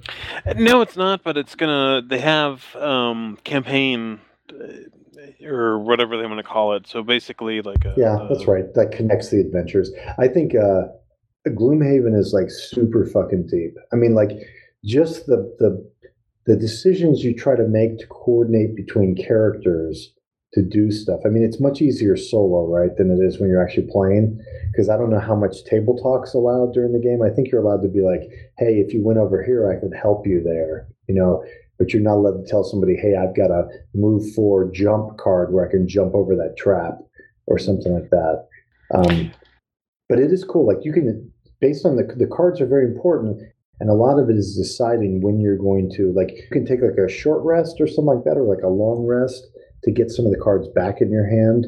But if you don't manage your cards properly, there's always a chance that you'll get to the end and not have the cards left to do what you need to do. So that's pretty cool. I'll definitely have to. So that's one of the ones that I've made room for in my office to keep. So I'm definitely going to be playing that. Yeah, you shouldn't get rid of it. I mean, I think, and also some attacks and abilities have other things where they give you experience by using them. Like if you use this to to run through 3, like I have the Brute in one of my adventures, and it means that you can basically move, and as you move through guys, you attack them. And it's something like, they'll say something like, for every guy you move through, you get an extra experience point, because you're trying to get, that puts more cards in your deck.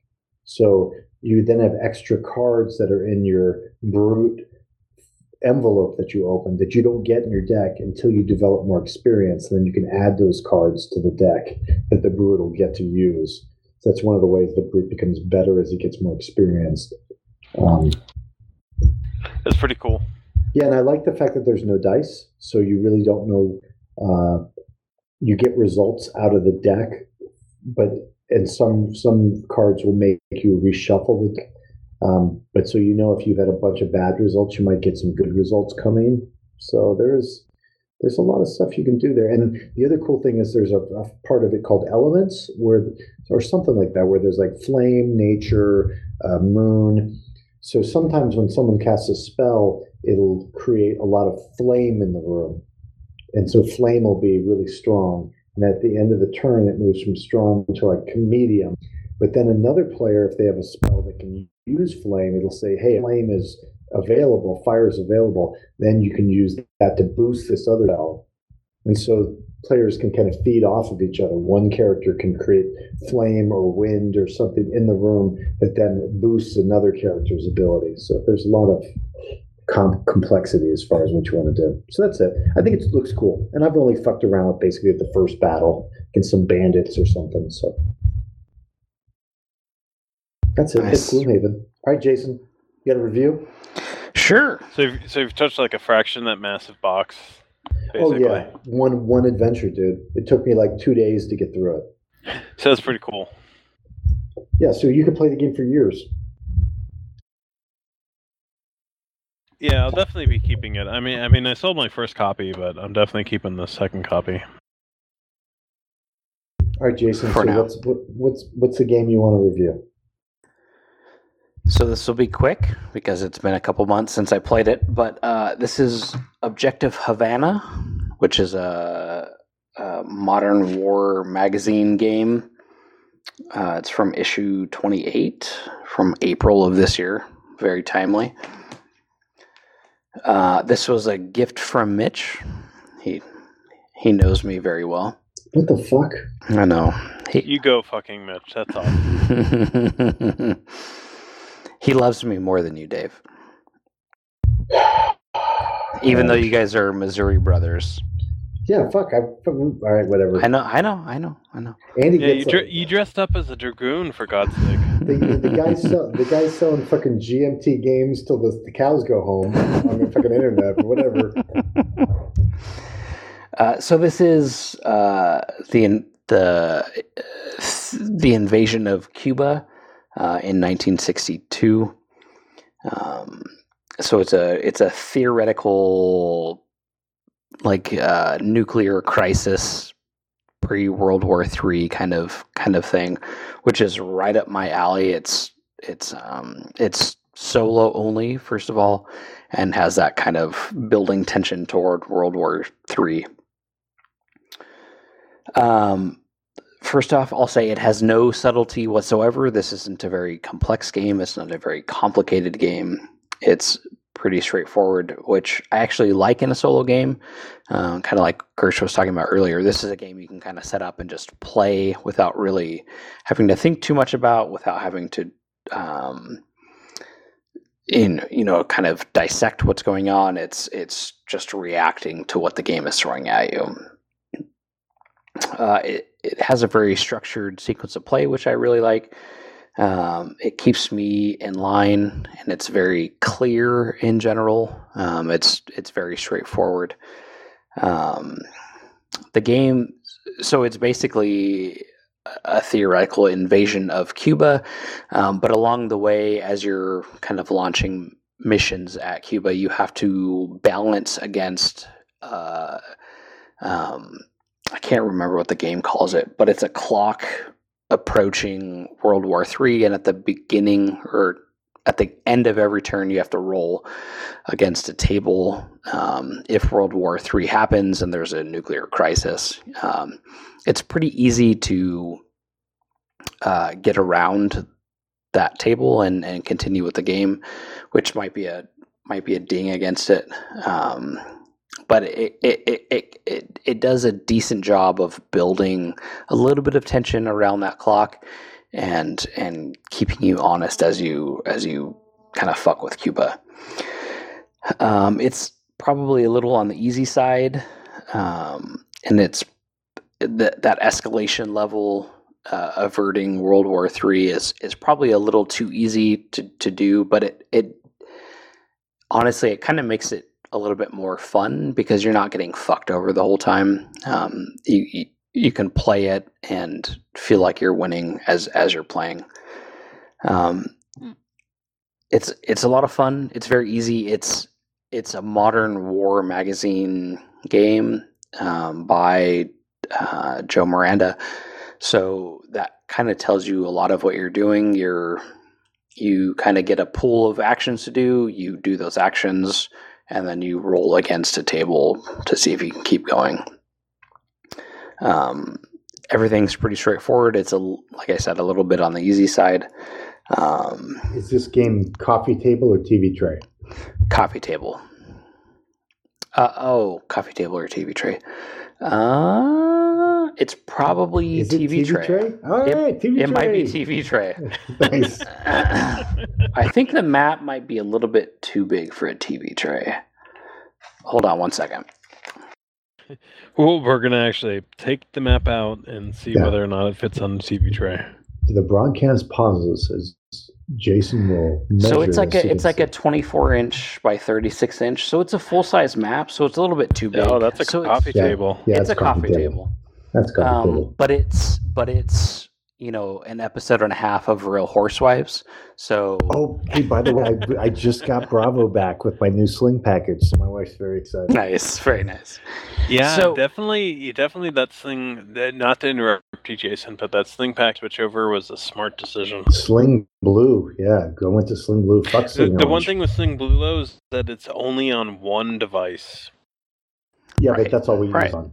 We just use it on one. So So I'm it's sorry, Jason. No, it's okay. So it's very quick to set up and play. Like it's you kind of have a couple stacks of counters and you roll some dice.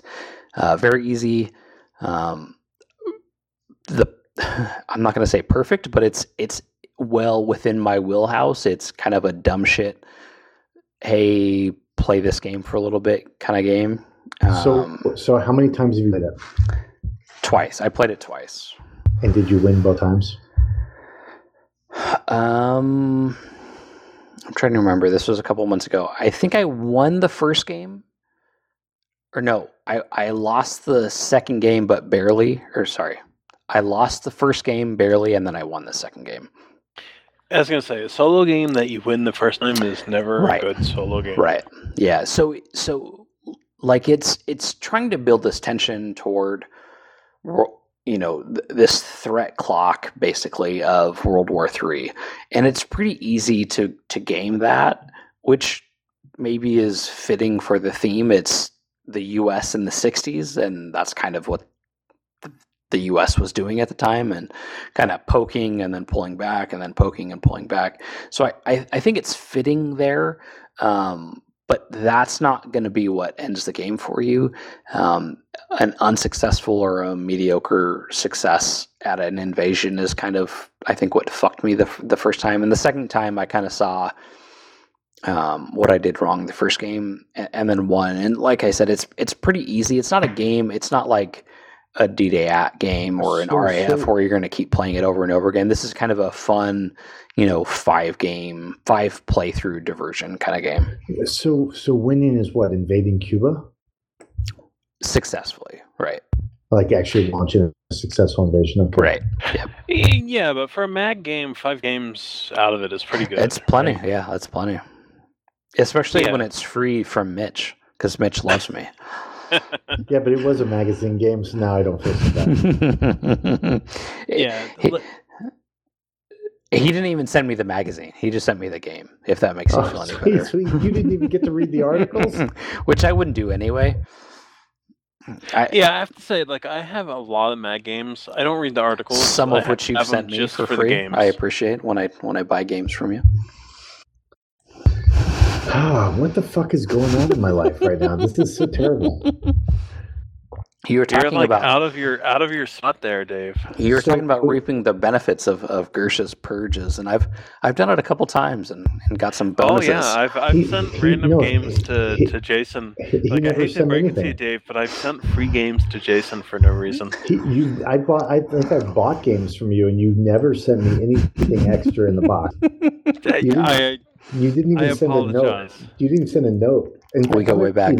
I'm not even sure if you packed the package appropriately. Yeah, I love Dave. Fart, Dave, I love you. some but- Spartan stuff. Yeah, Bullshit. but Jason This and is I fucked have up. gone way back. We go way before back. you and I, Dave. Yeah, that is true. I love you, man, but No, that's Jason fine. is my man. And I'm even totally before okay with you that. and me, Dave. Gersh and I'm I go to- back before that I'm actually okay with all this. So that's fine. Yeah, I'll let you guys I have used that. to listen. I used to listen to Jason's other podcast, which Oh my I don't God. know if he does anymore. Oh, no, Jesus Christ. Let's not Next, talk we're about that. going to be talking about Jason's novel. Let's Hey, not. I certainly not own talk his about novel. Thank you very much. that. So anyway, I'll give Objective Havana. Let's give it a 6 out of 10. It's not great. It's on the good side of mediocre. But you got it for free, so I got it for free, and I had a lot of fun playing it. I will say that. In beers, it's probably a 10 beer. It's get shit faced and just roll some dice.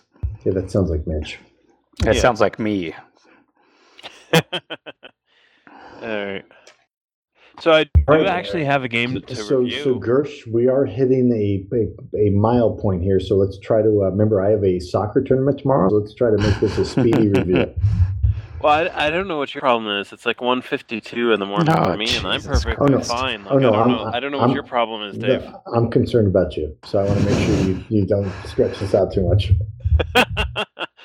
So okay, so I have a couple options, and I'll let you guys choose. So I could either review the on-rail games that I have been playing, Hunters and B-17, or the game I'd really like to review is actually Necromunda.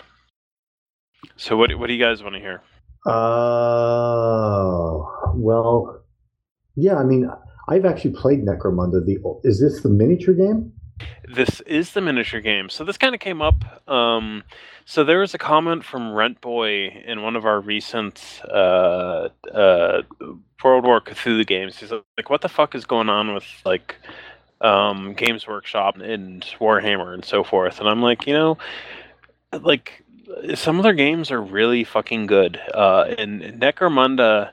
If you ever look at my reviews, B-17's a 10. Necromunda's a 10. Necromunda is like favorite miniature game, and that's actually, one of the things you didn't ask me was how did I start wargaming and all that fun stuff. But I started with miniature gaming well before I ever started with any kind of hex and counter shit. And Necromunda was my favorite. Maybe I didn't ask you that because I thought you might talk about RPGs for about 45 minutes. Well, that may be possible, and it probably would have happened, but I probably would have talked actually about miniature gaming more than anything. I know you're started with like miniature gaming, Dave, but your miniature gaming is actually like historic miniature gaming. Oh no, I played Necromunda when I was in the army.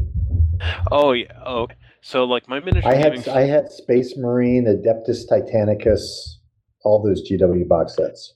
Okay, so that's cool. So like Games Workshop is like my fucking thing, right? The problem is, it's like their games are awesome. The company itself is a big fucking asshole. Yeah, a bunch of soulless bastards.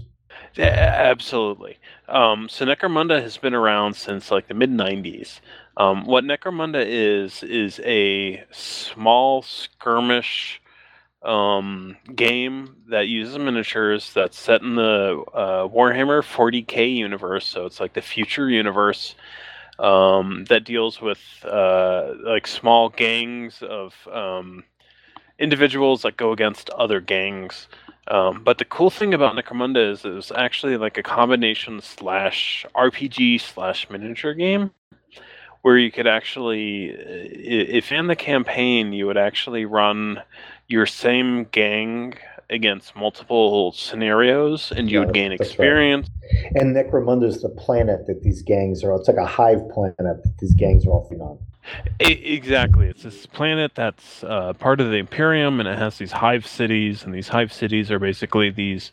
The best way that they describe them is like termite mounds. Well, it's like Judge Dredd. Basically, it's like a Judge Dredd type of situation. You have my attention. And also, Gersh, you gave Necromunda an 8 on BGG, not a 10. But if you no. Look at Necromunda Underhive. Look at Necromunda Underhive. That's a 9, not a That's 10. only a 9. Oh. I've been schooled. You're by remiss. Jason. You're remiss. All right. Well, I'll have to change that before this podcast goes live. I would never have done that to you, Gersh. I have That was some sick Google foo. Well, Dave, I love you. Jason, you're a fucking asshole. I understand. No, so we'll play Caruso's Planet next year. And wasn't the game cool because you could get like your guys in between battles could get like fucking wounds or maybe lose an arm or like you could lose gang members. You could buy more gang members to try, but then they'd be fresh. They wouldn't be veterans.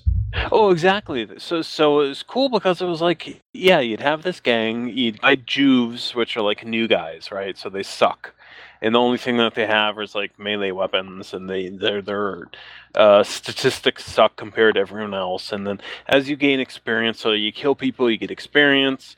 As you get wounded, you get experience. And there's like a variety of different gangs you could have, like 7 or 8 different types of gangs, right? In the original game, there were 6, 7, 8, 9. There were 10 different gangs. There you go. And so the reason I want to talk about it is because they just released, like this past month, released the new version of Necromunda. And the biggest problem was Necromunda was like favorite Warhammer game. And one of the biggest issues with Games Workshop, right, is that you have to keep buying fucking shit. Like, you have to buy shit and more shit and more shit. And Necromunda was nice because you'd have a gang. You'd have like 10 miniatures, and that was it. But that's why they hate it. Probably, absolutely. Exactly. Because they don't sell as much shit. It also had all that awesome 3-dimensional terrain where you could build all these buildings and ramps and platforms. Exactly. One of the biggest things with Necromunda was the fact that it was 3-dimensional. You'd have these walkies, you'd have these like high things, and there'd be all sorts of rules for falling off of like, high shit and shit like that. And you guys would get experience, and you guys would get better. And depending on which of the 10 different gangs you had, there was different rules and so forth. So it was very asymmetrical, which I like. I like the fact that everything it can be different based on what you have. And the idea was, right, in a campaign, you could have like 4 or 5 or 6 different players with different gangs, and you could plan kind of like missions. Like, I'm going to do a raid into your gang's territory, and then that would kind of set up the battle. And we'd set up the battlefield. Absolutely. And some of the scenarios that they had were just fucking awesome. They used to have this thing called a shootout, which you'd have like a limited number of your gang members versus a limited number of the other gang members, and you guys would keep walking forward, and eventually someone would lose their cool and start shooting, and the team that like shot second would get more experience because they were cooler than the other team. So there's but they might be killed. Yeah, they may be killed, but and so they just released this new version of Necromunda. So what I wanted to talk about was like new version versus second version or the original version. If people wanted to get into this, I know Rex did a review on Guildhall, which is a fantastic sort of like football kind of game. So I know miniatures is not something that's reviewed often, but it's definitely, I think, something that might get some of the guild members interested in, especially if there's a campaign or something that's run by a arbiter that sort of controls. How does it sounds very cyberpunk, so I'm on board. Hey, yeah, well, dude, there's guys with fucking mohawks. One of the gangs, exactly. I had a gang that it's gangs and mohawks. They had mohawks and giant muscles, like they're on steroids. Yeah, so that's Goliath, right? So there's 6 main houses. So basically, are you talking about you're talking about the new version?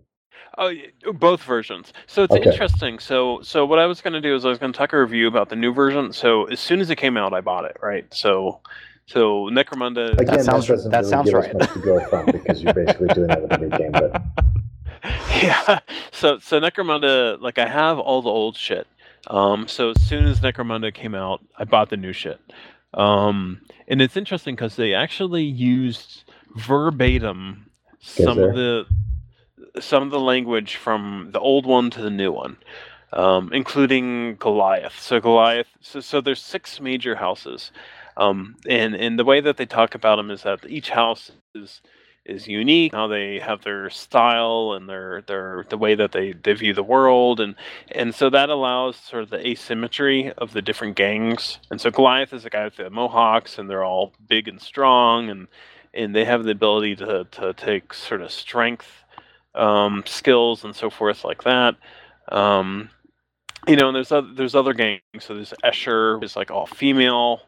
The males that they have in their houses are all imbeciles and so forth, and so like all the strong members are female. It sounds like my house. Delac is sort of all spies. They have like trench coats and they're bald. You got Van Sar, which is the tech guys. You got Orlok, which are basically the normal, so they're kind of the average guys. And you got the Kador, which are the redemptionists. So these are the guys that like are all into the empire. The emperor being the god, and so they're all religious. So they're crazy religious, and they purge everything with flames. So they use a lot of flamers and shit like that. So it's really cool because every gang is different, and the skills that they have are different. So what I want to talk about was the second edition, or the original edition of Necromunda versus the new edition of Necromunda. The original edition of Necromunda was based off of the second edition of Warhammer 40k. I don't know if you guys played any of that. I might have. Yeah, it was good, but it was very obtuse in how I handled Is this like combat. To hit strength versus toughness and then saving throws and wounds and stuff like that? Yeah, shit like that. And second edition was odd because depending on how many people were like in hand-to-hand combat, like +1 dice, and it would be very confusing. And so I used to play Necromunda quite a bit, but then they switched over to third edition Warhammer, but they never updated Necromunda. And so it was difficult to get people to play because the rules were so different. So it's nice to see that Necromunda actually came up with. Now it's at this point. So Games Workshop sucks, right? Like I hate them as a company because they're up to like 6th edition of like Warhammer 40k, which means that you've had to buy so many fucking rule books and all this fucking shit. And they've already fucking destroyed Warhammer Fantasy Battle, basically. But they keep emailing us to review their video games. Dude, they have fucking butchered the whole fucking thing. The whole miniatures thing is ridiculous. Yeah, it's ridiculous. Yeah, the Warhammer Fantasy thing, don't even get me started on this whole Age of Sigmar. Oh, it's crazy. Yeah, it's crazy. The hope was to have big, giant mass battles. Exactly. And they act like they're helping gamers by making it smaller, except now you have to rebuy everything. Yeah, no, I hate the Age of Sigmar. Like, I loved Warhammer Fantasy back when you used to have the blocks of miniatures. And it was, I had a Dark Elf army. Yeah, I had so many different armies. Like Warhammer, it's funny. It's like one of the things that started me into wargaming was Warhammer. And I used to White Dwarf magazine used to be awesome. And yeah, I got in with Rogue Trader. That was the first book I bought. Absolutely. And as far as RPGs are actually concerned, like the Warhammer RPGs are pretty cool. I used to play the Warhammer Fantasy way back in the day. It's like it's changed since then. Did you do the Fantasy Flight version at all? Well, I have all the Fantasy Flight version, and for anyone interested, I have it all too. Yeah, so for anyone interested, there's actually on the Bag of Holding, there's the Dark Heresy that is on the Bag of Holding where you could buy all the PDFs for this shit, like way cheap. Yeah, but you need all the fucking cards, dude. You gotta have all the fucking cards. Yeah. Because that's another shit. Like I own all the Fantasy Flight. Like I own Dark Heresy, Black Crusade. I own all this shit. I love to play games. This is why when they get into like stuff talking about the One Ring, I start to get hesitant because I got so deep, I got so into the fucking Warhammer fantasy role playing stuff that Fantasy Flight was doing that now I have all this shit, and then they're like, okay, now Games Workshop's taking away the license, so we're not going to do it anymore. And I'm like, I had a lot of shit for that game. Yeah, and I hope to run something for that game, but yeah, it is a pain in the ass. But unfortunately, it's like for games for their storyline, I love the environment, right? So what comes in the new box? What do you get with the new second edition? So here's the thing that pisses me off about Warhammer, or for Games Workshop, right? So the new edition of Necromunda comes with Goliath gang. So it's the guys with the mohawks, and they're all super strong. I think that's what came with the first one. Yep, and the first one used to come with Orlok as well, right? And Orlok used to be like the normal dudes, and it used to come with all sorts of 3D terrain. The new version comes with Goliath, and it comes with Escher. Escher are the chicks, right? So you got all the chicks, but it comes with like boards. There's no 3D terrain. There's no. Oh, that was the best part about the old game. Absolutely. And so what I hate about this, and what I was going to talk about, is GameStop is fucking assholes because they force you to buy more shit. They force you to buy an expansion that's called Guild Wars, which talks about 3D games, which talks about the 3D environments. And it also, biggest thing that I liked about Necromunda was the fact you would have these gangs that you would have sort of this ongoing campaign for, where your gangs would get better and get less. They'd get territory, they'd lose territory. Yeah, it was almost like team management, like the way a Blood Bowl game would work. Like between matches, you're like trying to control and build up your gang. Absolutely, and I loved Blood Bowl, by the way. I have not got the new Blood Bowl yet.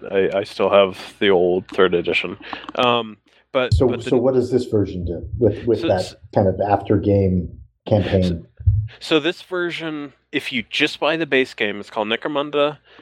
You just buy the base game, you're going to get these 2 gangs. You're going to get a bunch of cards that have like reset values for gangs. You're like, okay, I'm going to choose a gang, and this is have.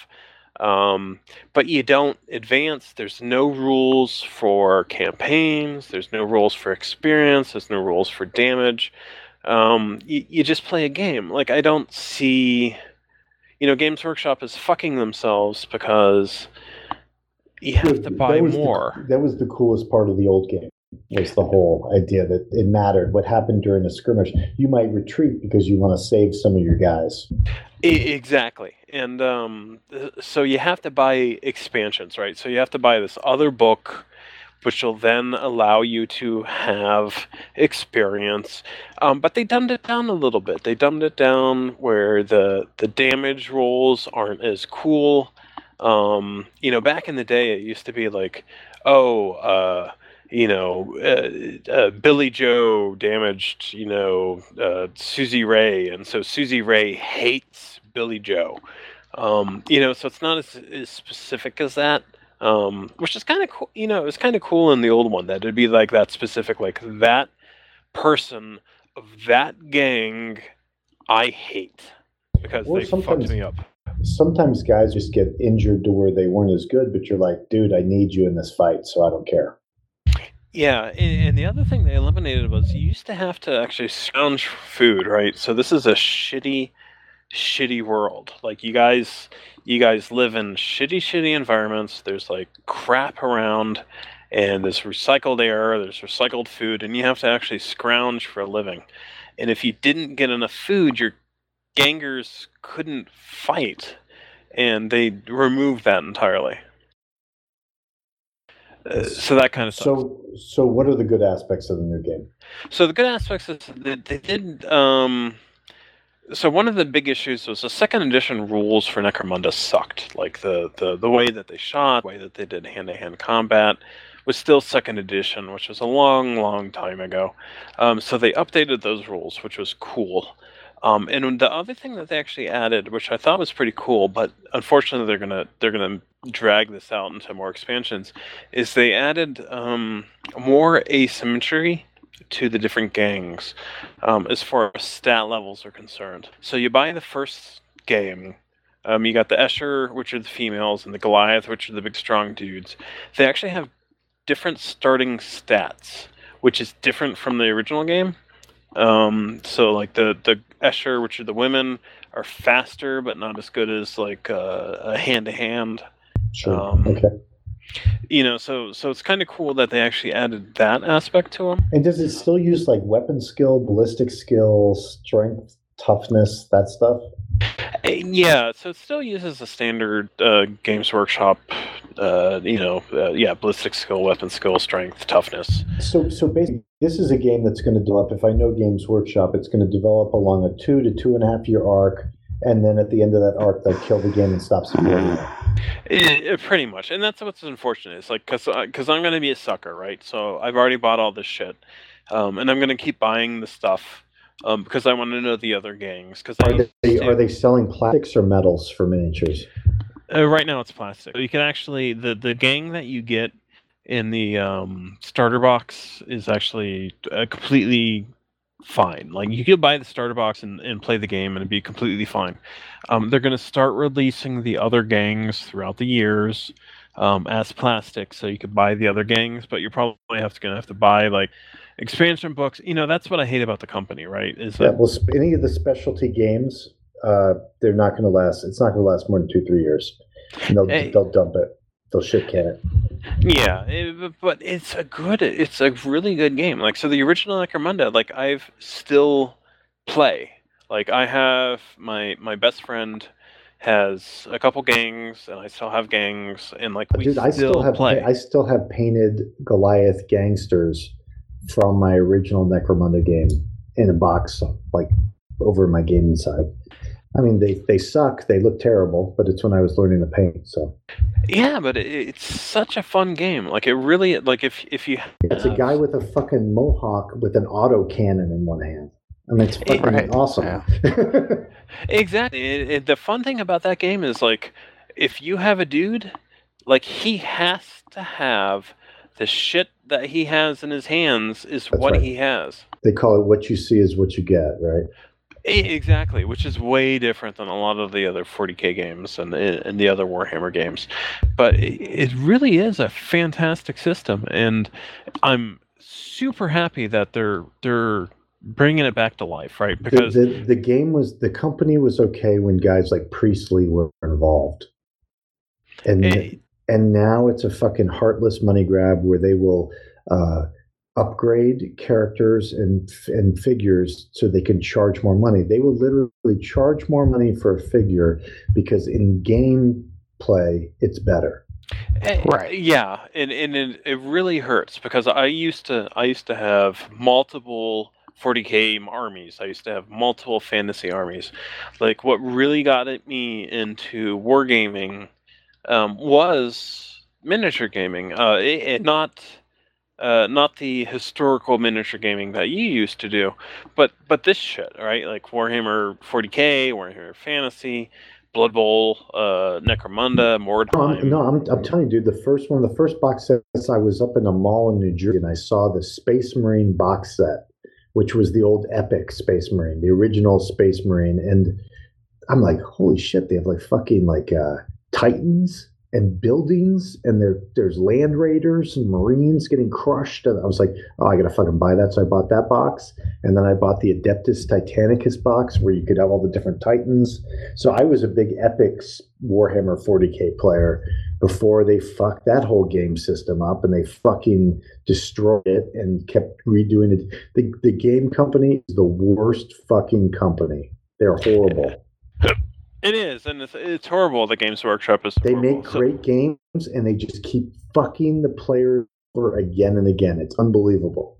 It is. So I have sold all my 40K games. So I used to have a custom-built Necromunda, a custom-built Tyranid game, Tyranid army. That cost me a shitload of money. Oh yeah, you probably had tons of all sorts of little guys like swarms and. Oh yeah, I sold all that. I've sold all my 40K games. I've sold all my fantasy games. The only games that I've kept was Necromunda and Blood Bowl because the nice thing about so if anyone's You looking could buy to get two into the copies. system, You could buy 2 copies of Superhero Rhino Battle and probably build all the buildings out of those things. They cost that game costs fucking $30.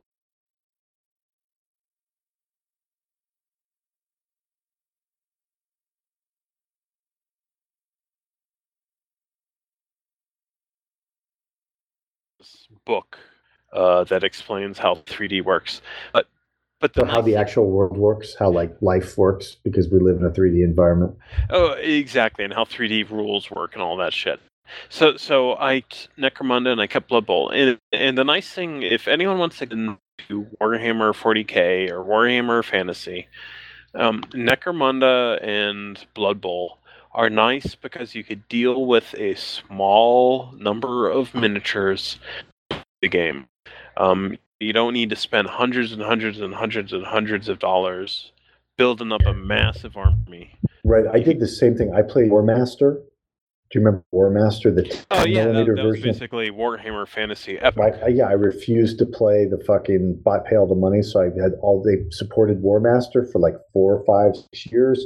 Had all these giant armies. The miniatures were awesome, and then they fucking just shit canned the whole game. I was like, you fucking kidding me, dude? I was like, oh, absolutely, and you know they have that new what the fuck is it called? Man of War. Like there used to be Man of War, which was like the Warhammer Fantasy Fleet action, or Battlefleet Gothic. Battlefleet Gothic. They did that one too. Yeah, in Battlefleet, you know the thing is, it's like you want to get into this shit, and these are good games. You know the problem is. Fuck them. I'm not doing it. Yeah. The problem is these are good games. Like the system is really good. The rules are really good. But to get into them is just too much of a buy-in. Yeah, War Master was an awesome system with like multiple activation opportunities and leaders mattered. And you couldn't be sure if commands could move. I mean, it was a crunchy system which fought like a war game, but fuck it. No more. Yeah, so you know, but the problem is, it's like, well, at least for me, the problem is, it's like I still have this massive love of the storyline, right? So I still love the 40K storyline. I still love the fantasy storyline. Did you read the novels? Do you read any of the novels they make? Yeah, I have. You know, so I still have, you know, the original Necromunda. I have the new Necromunda. I have, you know, Space Marines, and I have Titan Legions, you know, which are the old Epic 40K stuff. Right. And I have Mighty Empires, which was like. You don't have an Imperial Guard Warhammer 40K army, do you, with all the big tanks? I used to back in the day. I sold all that shit. Oh fuck, dude, that shit's fucking so expensive. Oh, it was, and that's the problem. It's like I had all these massive armies, and I used to play competitively. You know, to the point where it's like okay, it's like you need to go to these meetings and you play competitively, and it's like you do fucking awesome, but in order to maintain, you'd have to spend so much money, and it's like I hated the fucking company because you'd have to do that. So your recommendation is that people should buy this game because the company's horrible? I'm confused. So my recommendation is if you want... So Necromunda is unique in the fact that if you want to play the game, you could buy a single gang. So the single gang itself costs like $30, right? Which is nothing compared to the war game market that's out there, right? These are plastic miniatures. The main game itself, which has the rules and has the boards and has all the other fucking shit, you could buy secondhand from like an online game store for like $80, and it has 2 full gangs. It has the Escher, which are the chicks, and it has the Goliath, which are the strong dudes. It's definitely worth trying. So kind of like what Rex was saying with Guildhall. It's definitely worth trying. We don't have, like Rex was saying, it's like there's a lot of you can just print out the shit and it's all free. Games Workshop doesn't work that way. But it's definitely worth it. I think it's fantastic, and if we could actually get like a game going where there's a arbiter, which is the person that runs sort of a campaign with all these skilled wars, and people get the experience and so forth, I think it'd be fantastically fun. And in what world would this happen? Like, where would this occur?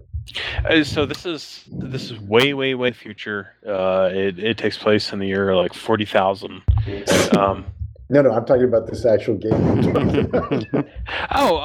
Like if people so you're saying the game we would play would be contemporary with the actual source material? Yeah. In 2,000 years, we'll figure out how to do this. If people actually bought this shit, I would run it now. The problem is... all you need to do is buy it all, paint it all, bring it all there, set it up, and I think guys will play it. Well, I don't give a shit about painting, right? So Vassal probably has some kind of module. Oh, there's no way. There's fucking no way. You forget who you're dealing with. Do you think Games Workshop is going to let them have a fucking Vassal module for it? There's no fucking way. No way. There's no way. Their attorneys will be all over that shit. But you could bring your starter set to the con next year, and I will play this with you. Yeah, absolutely. And I don't give a shit about painting. You don't need to paint your shit. Like I don't like painting my shit. Like no, we're talking about you painting your shit and us playing with your stuff. You can paint your shit and I'll play. Exactly. In our scenario, you do all the work and we just show up.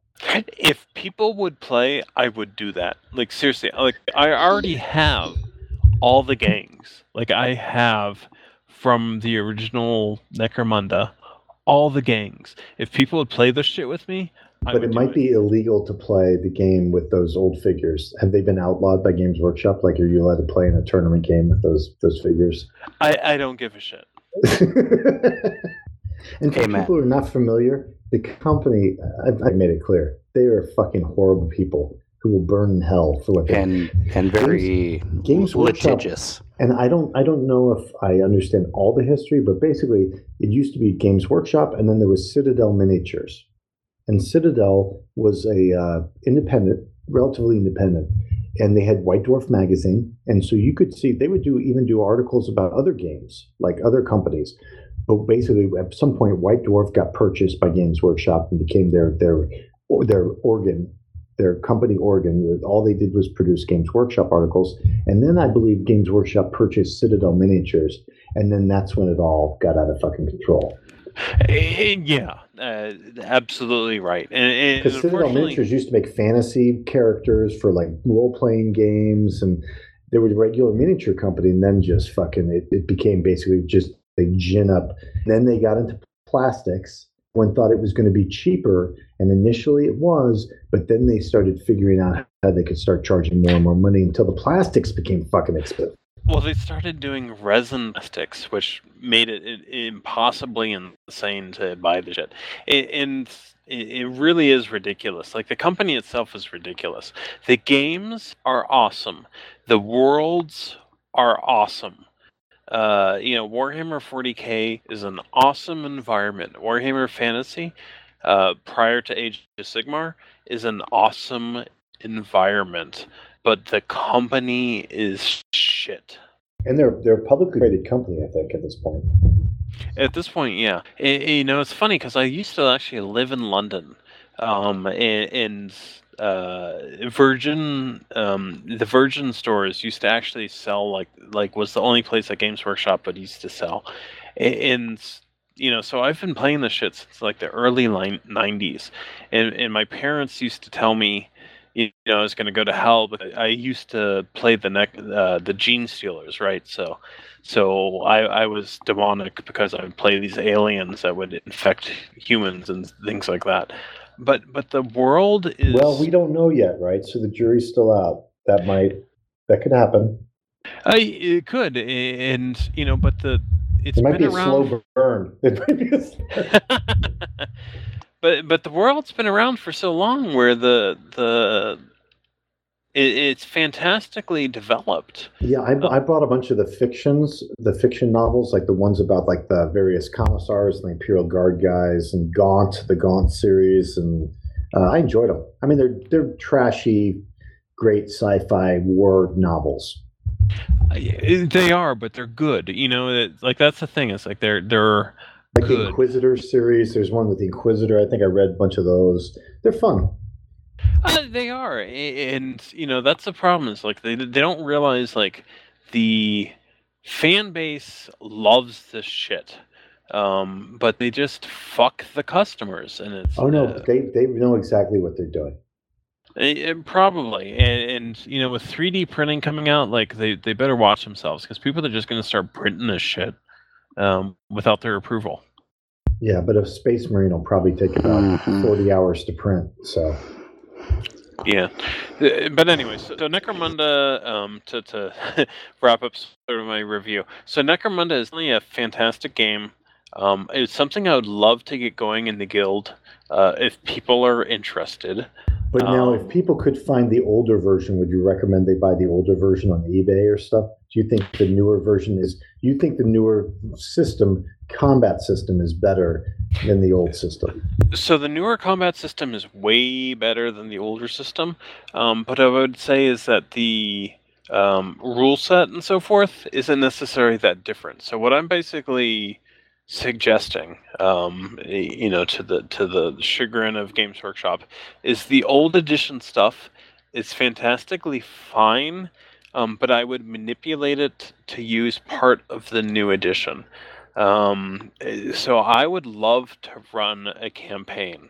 I would love to run some kind of Necromunda campaign where people had gangs, and I would sort of do a combination of the old edition plus the new edition rules to make combat simpler, but still allow for a lot of the asymmetry that existed in the second edition. Or the original edition. Okay. So, stars, what are you going to give this? For me, 1 through 10. Apparently I gave it only 9 stars in the other Hive version, according to Jason, so I'll give it 9 stars. Let's give it 10. Beers are high. Beers are going to be high, I think. Oh, beers are high. This is just a fun fucking game, right? Like the scenarios. I mean, it's got a Car Wars vibe, right? Where it's kind of reckless and just fucking let's see what happens. Oh, exactly. Like every scenario is just kind of like whatever the fuck. And the thing I did happens. like about the game was occasionally you would, like we mentioned, the kind of camp aspect. So you might get into a fight and your best guy gets smoked, and you might be like, "I'm done. I'm out of here." Like, you wouldn't fight to the death because you knew there was a campaign after the game. And you're like, I can't afford to lose anyone more or my gang is going to be fucking crushed. Exactly. There's these roles that you do which are basically like, oh, I'm fucking out of here and gonna get out and make sure that my guys survive. And depending on the situation that you guys are actually hurt, you know, the one thing that is different with the new version is, so the old version used to be like, oh, you know, this person hurt that person, you know, like Billy Ray hurt Maisie Sue, and so, you know, Billy Ray hates Maisie Sue. You know, that has all been eliminated in the new version, so it's not as specific, which probably is a better thing. But it's still all there. So like the fact that, hey, this gang hurt me, I'm gonna hate that gang, which is pretty cool. Yeah, no, it sounds interesting. All right, cool. That's funny, just because I actually am familiar with the system because, I mean, a long time ago, obviously, looking 20 years ago, like 22 years ago, probably. Oh yeah, I mean, it came out in the 90s, and I want to say 90. I want to say 94, 95, because I was probably in Fort Lewis when it came out. Yeah, I think it was 95, and I actually have every gang that ever existed.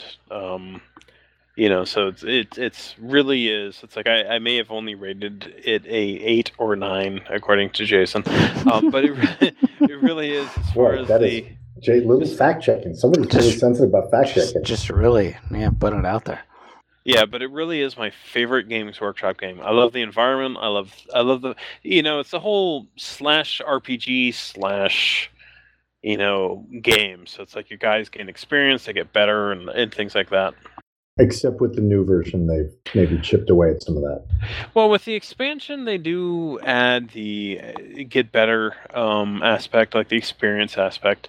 Unfortunately, the old if you just buy the base game, they don't have any of that shit, which I think is a waste of time.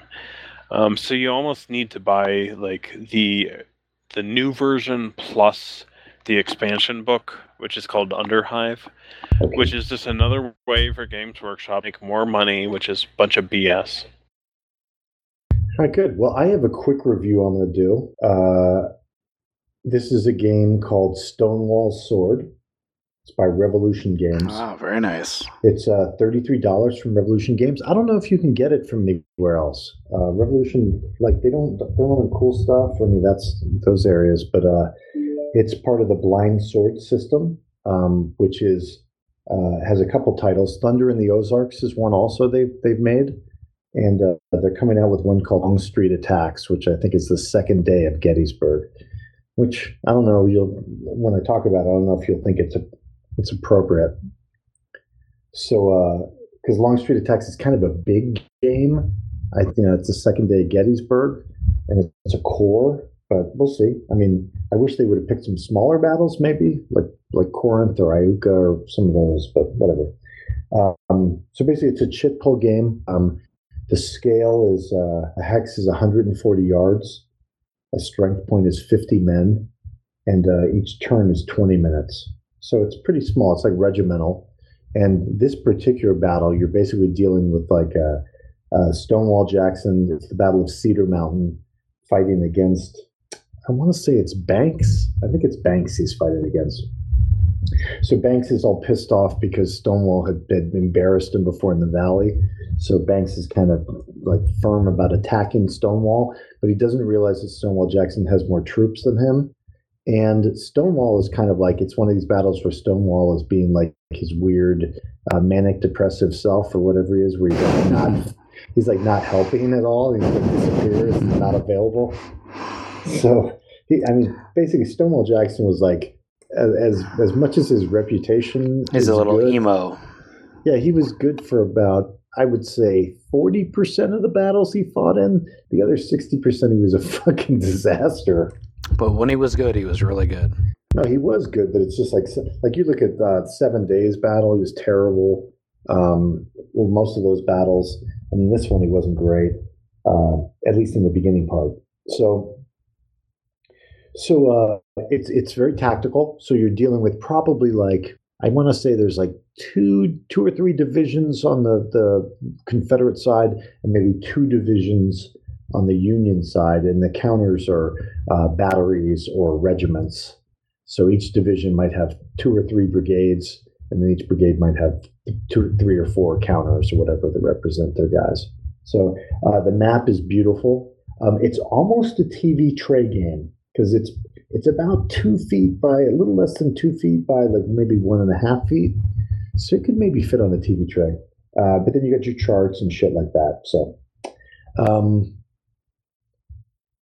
like I mentioned, it's chit pull. So basically, there's a bunch of special chits you can pull in the game. And there's also chits you can pull that basically activate a division commander. So when you activate the division commander, then you can activate one of the brigades that's in his division. And as long as he's got, the idea is that each brigade can do action once in a turn. And then once all the brigades in a division have been activated, you don't put the division chit back in when you pull it. So you keep dropping the division chit back in until all the brigades are done moving. And let's see what else. Let's see what I got up here. Got some shit here.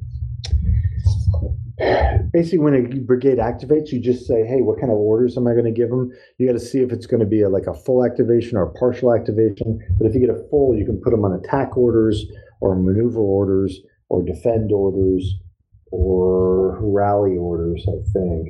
So, and that's basically what tells you how much they can move or whether they can move into contact with the other guys. So it's similar in a way to the Musket and Pike series, where if you've got move orders, you can move a lot of points, but you can't move next to enemy infantry. But if you get attack orders, you can move like 4 movement points, and you can move next to them. So that's it. So you've got orders for your guys. There's a fog of war chit that comes up sometimes, which is kind of cool. It can make the forces either withdraw or advance uncontrolled, out of your control, and result in a general casualty, like one of your generals might get shot. And when they're shot, then you get their wounded guy back or something like a reduced level. I mentioned there's special chits. There's like, I think 6, there might be more. There's 6 special chits for each side. When these chits come up, a lot of them you can either hold them or use at that time. Some of them are stuff like Rebel Yell, lets you make a charge of Confederates. And there's different chits for the Confederates and the Union.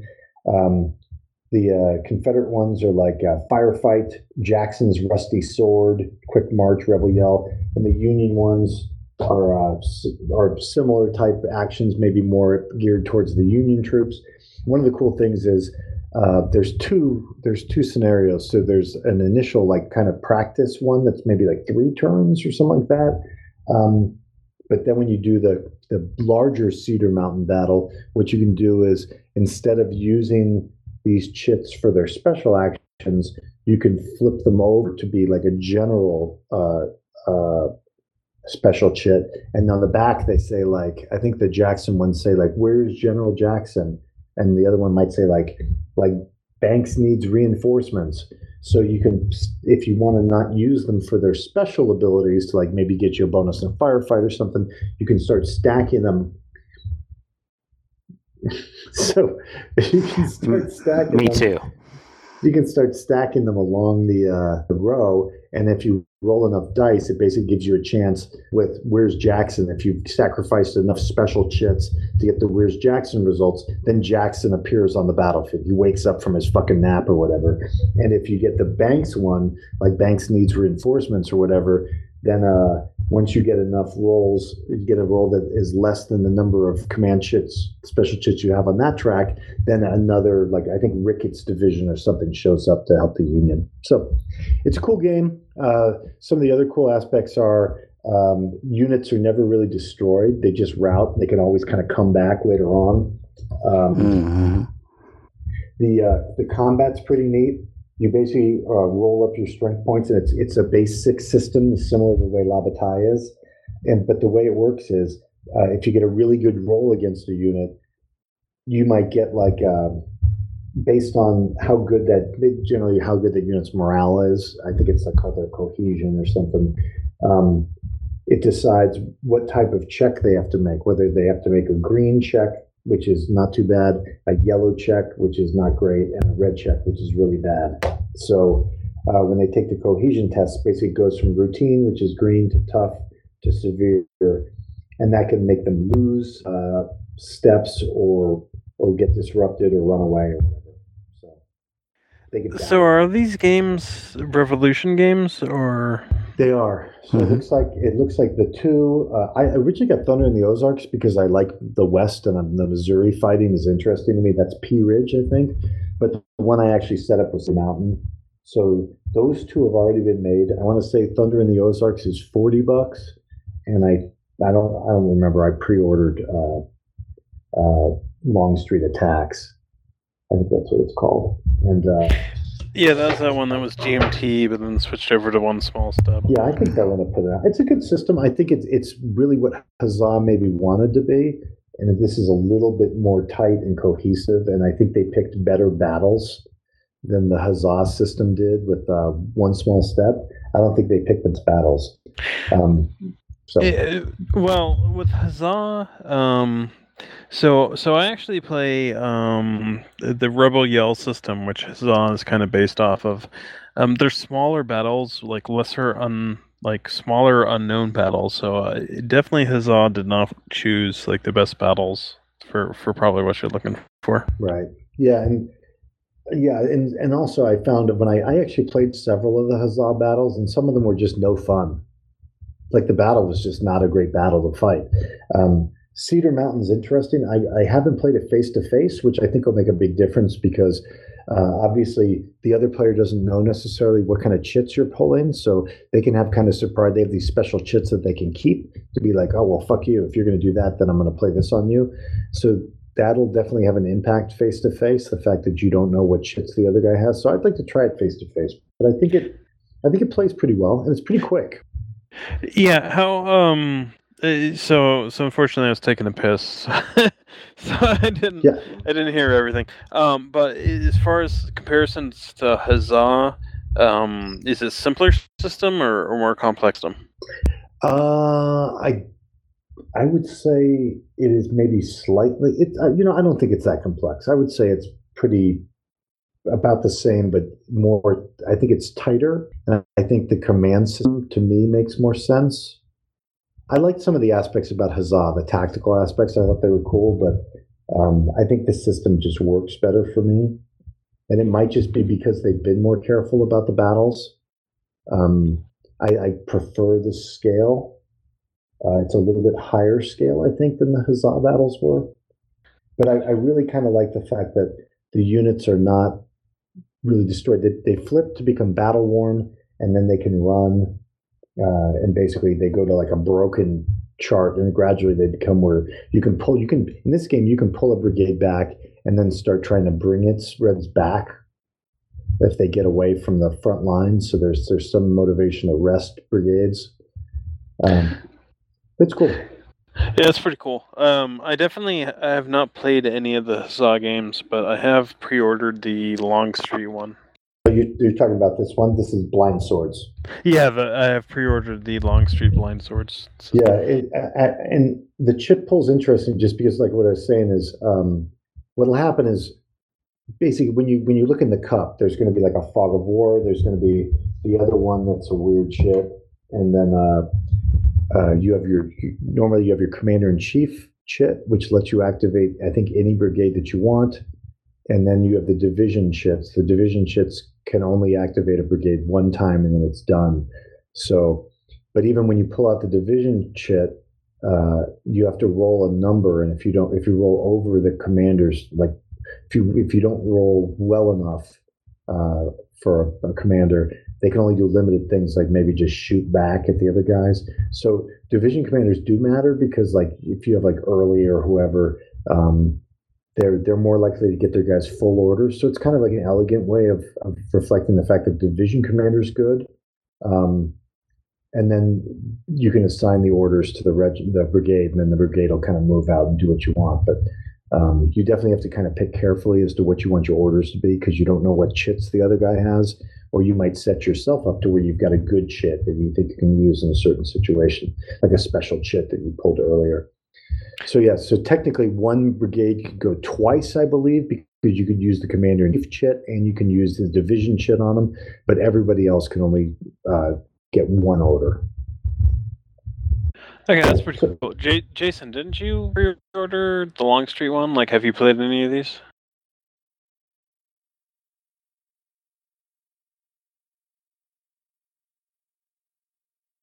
Well, there you go. Well, I think we're pushing like midnight for him, so he might be asleep. Oh yeah, well, right. So I know that's right. I don't think Jason has played any of these. Have you? I've tinkered with Stonewall Sword a little bit solo, but there was something in it that didn't grab me.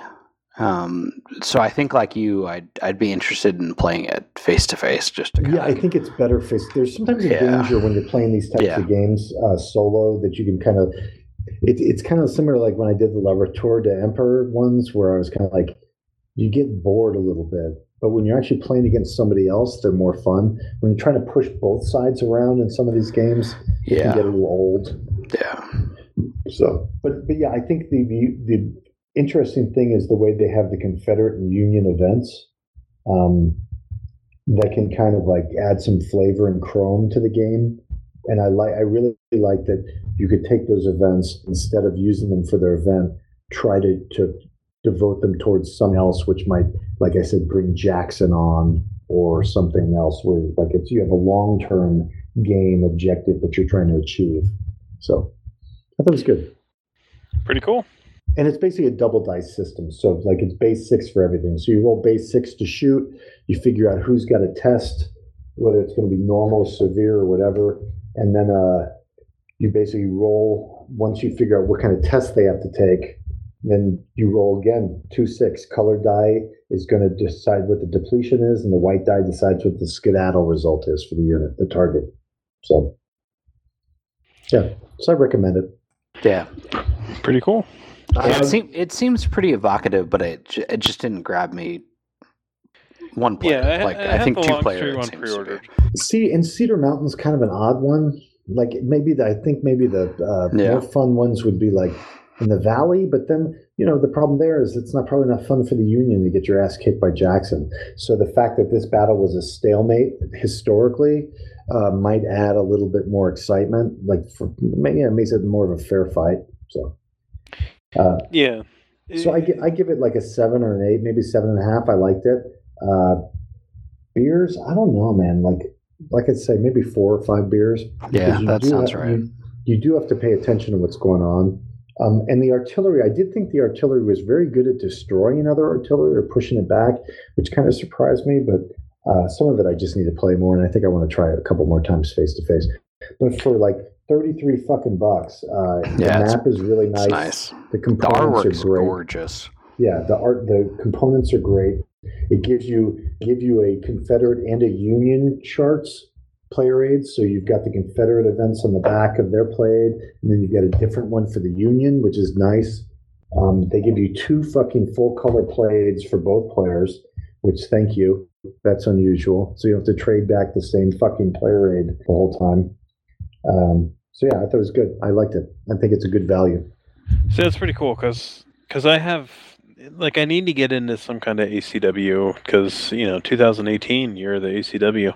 That's right. But yeah, so I just need to find the system that I'm going to enjoy. So I've into the Rebel Yell, but I just don't feel anyone's probably going to get into that. Yeah, and the counters in that didn't look great. No. The artwork's if you reach much out better in this one. Yeah, the problem is if you reach out to the designer, he actually made a couple other games that have way better artwork, but he basically has to create it himself and then mail it to you. Right. Yeah. So I think it's good. I think I like the game, and for the price, solid. And they get Pea Ridge. I think Pea Ridge is actually a cooler battle, so I would like to play that one more than Cedar Mountain, but. Hopefully they'll keep going. So it should be coming out relatively soon, I think, right? Who, the Gettysburg one? Yeah. Yeah, we'll see. Who knows? Yeah. That should be fun. Longstreet score is pretty cool. Mm-hmm. So, you got sickles, all that shit. Yeah, that'll be fun. So I realized I'm like 7/8 of a bottle of vodka in, so I'm like completely losing. Nice. Well, the good news, Gersh, is we're almost done. That's good because I'm getting ready to. That's a lot of vodka. Okay, so I think we're done. We good? Yeah. I'm good. All right, Gersh, man, thanks for coming on. That's about time. It's been a pleasure. And if I do a Deadlands one, would you want to be interested, Dave? No. Yeah, I wasn't sure since I know you're doing your Western thing. No, it's cool. I'm not into the world, so it's too gonzo for me. All right. Well, I'll have to get you definitely involved in something I do, but. Oh yeah, I'll play a bad guy for you. All right. Well, we'll figure it out. All right, man. Jason, as always, a pleasure. And is this our longest episode ever? Maybe. Okay. Not quite. We would need to go for about 20 more minutes for. Let's fucking do it. We're not doing that. Okay. I'm good. All right, guys. All right. Take it easy. It's been an absolute pleasure. Thank you so much, guys. All right, guys. Bye. Good night. Bye. Good night. Have a happy New Year. Visit us at http://boardgamgeek.com/guild/1660 or contact us at advanceaftercombat@gmail.com.